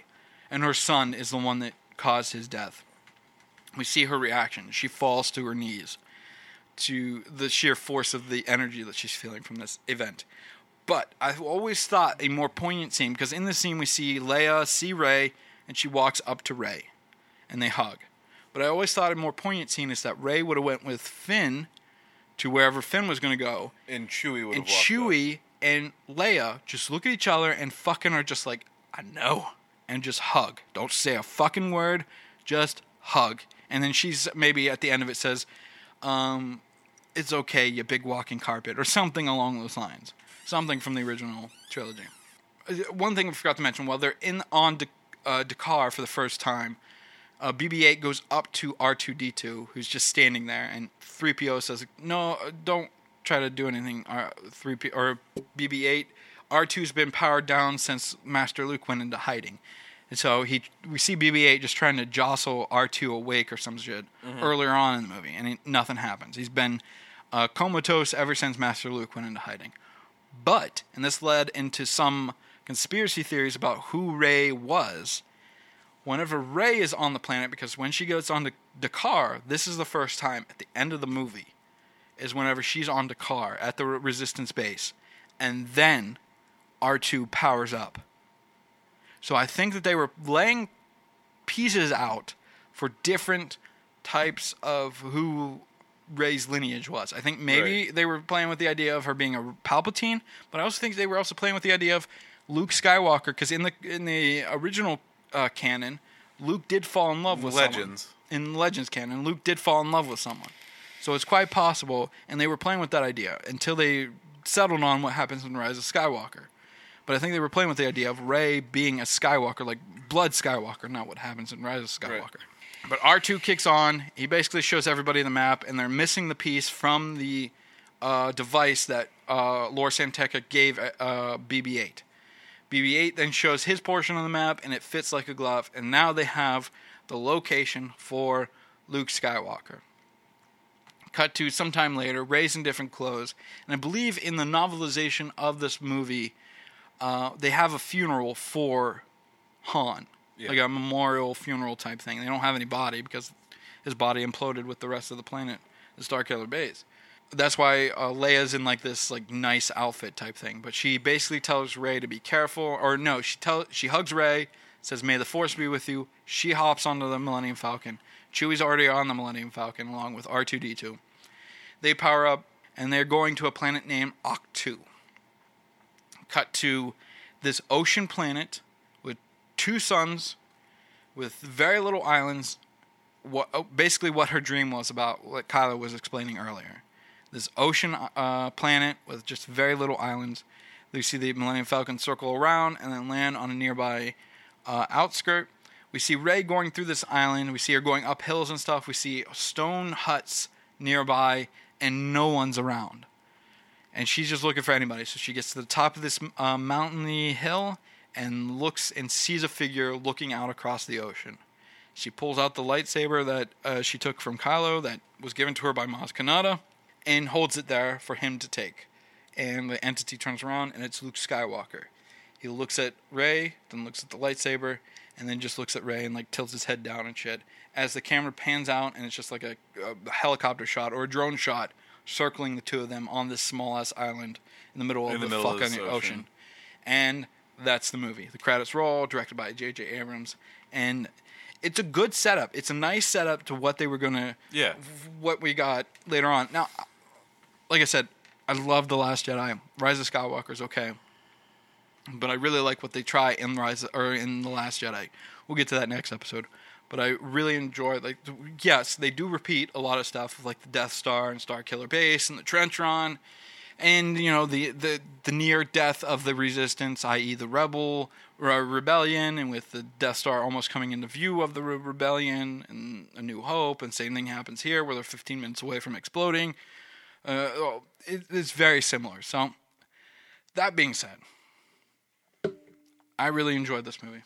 Yeah. Let's get into the money for this movie. Now, like I said, George Lucas sold all of Lucasfilm to Disney. That includes all the Star Wars property and Indiana Jones and I believe a few other things as well, like Willow and shit like that. Mm-hmm. But the budget for this movie in 2015 dollars was $245 million. Opening weekend made $248 million. Domestically, $937 million.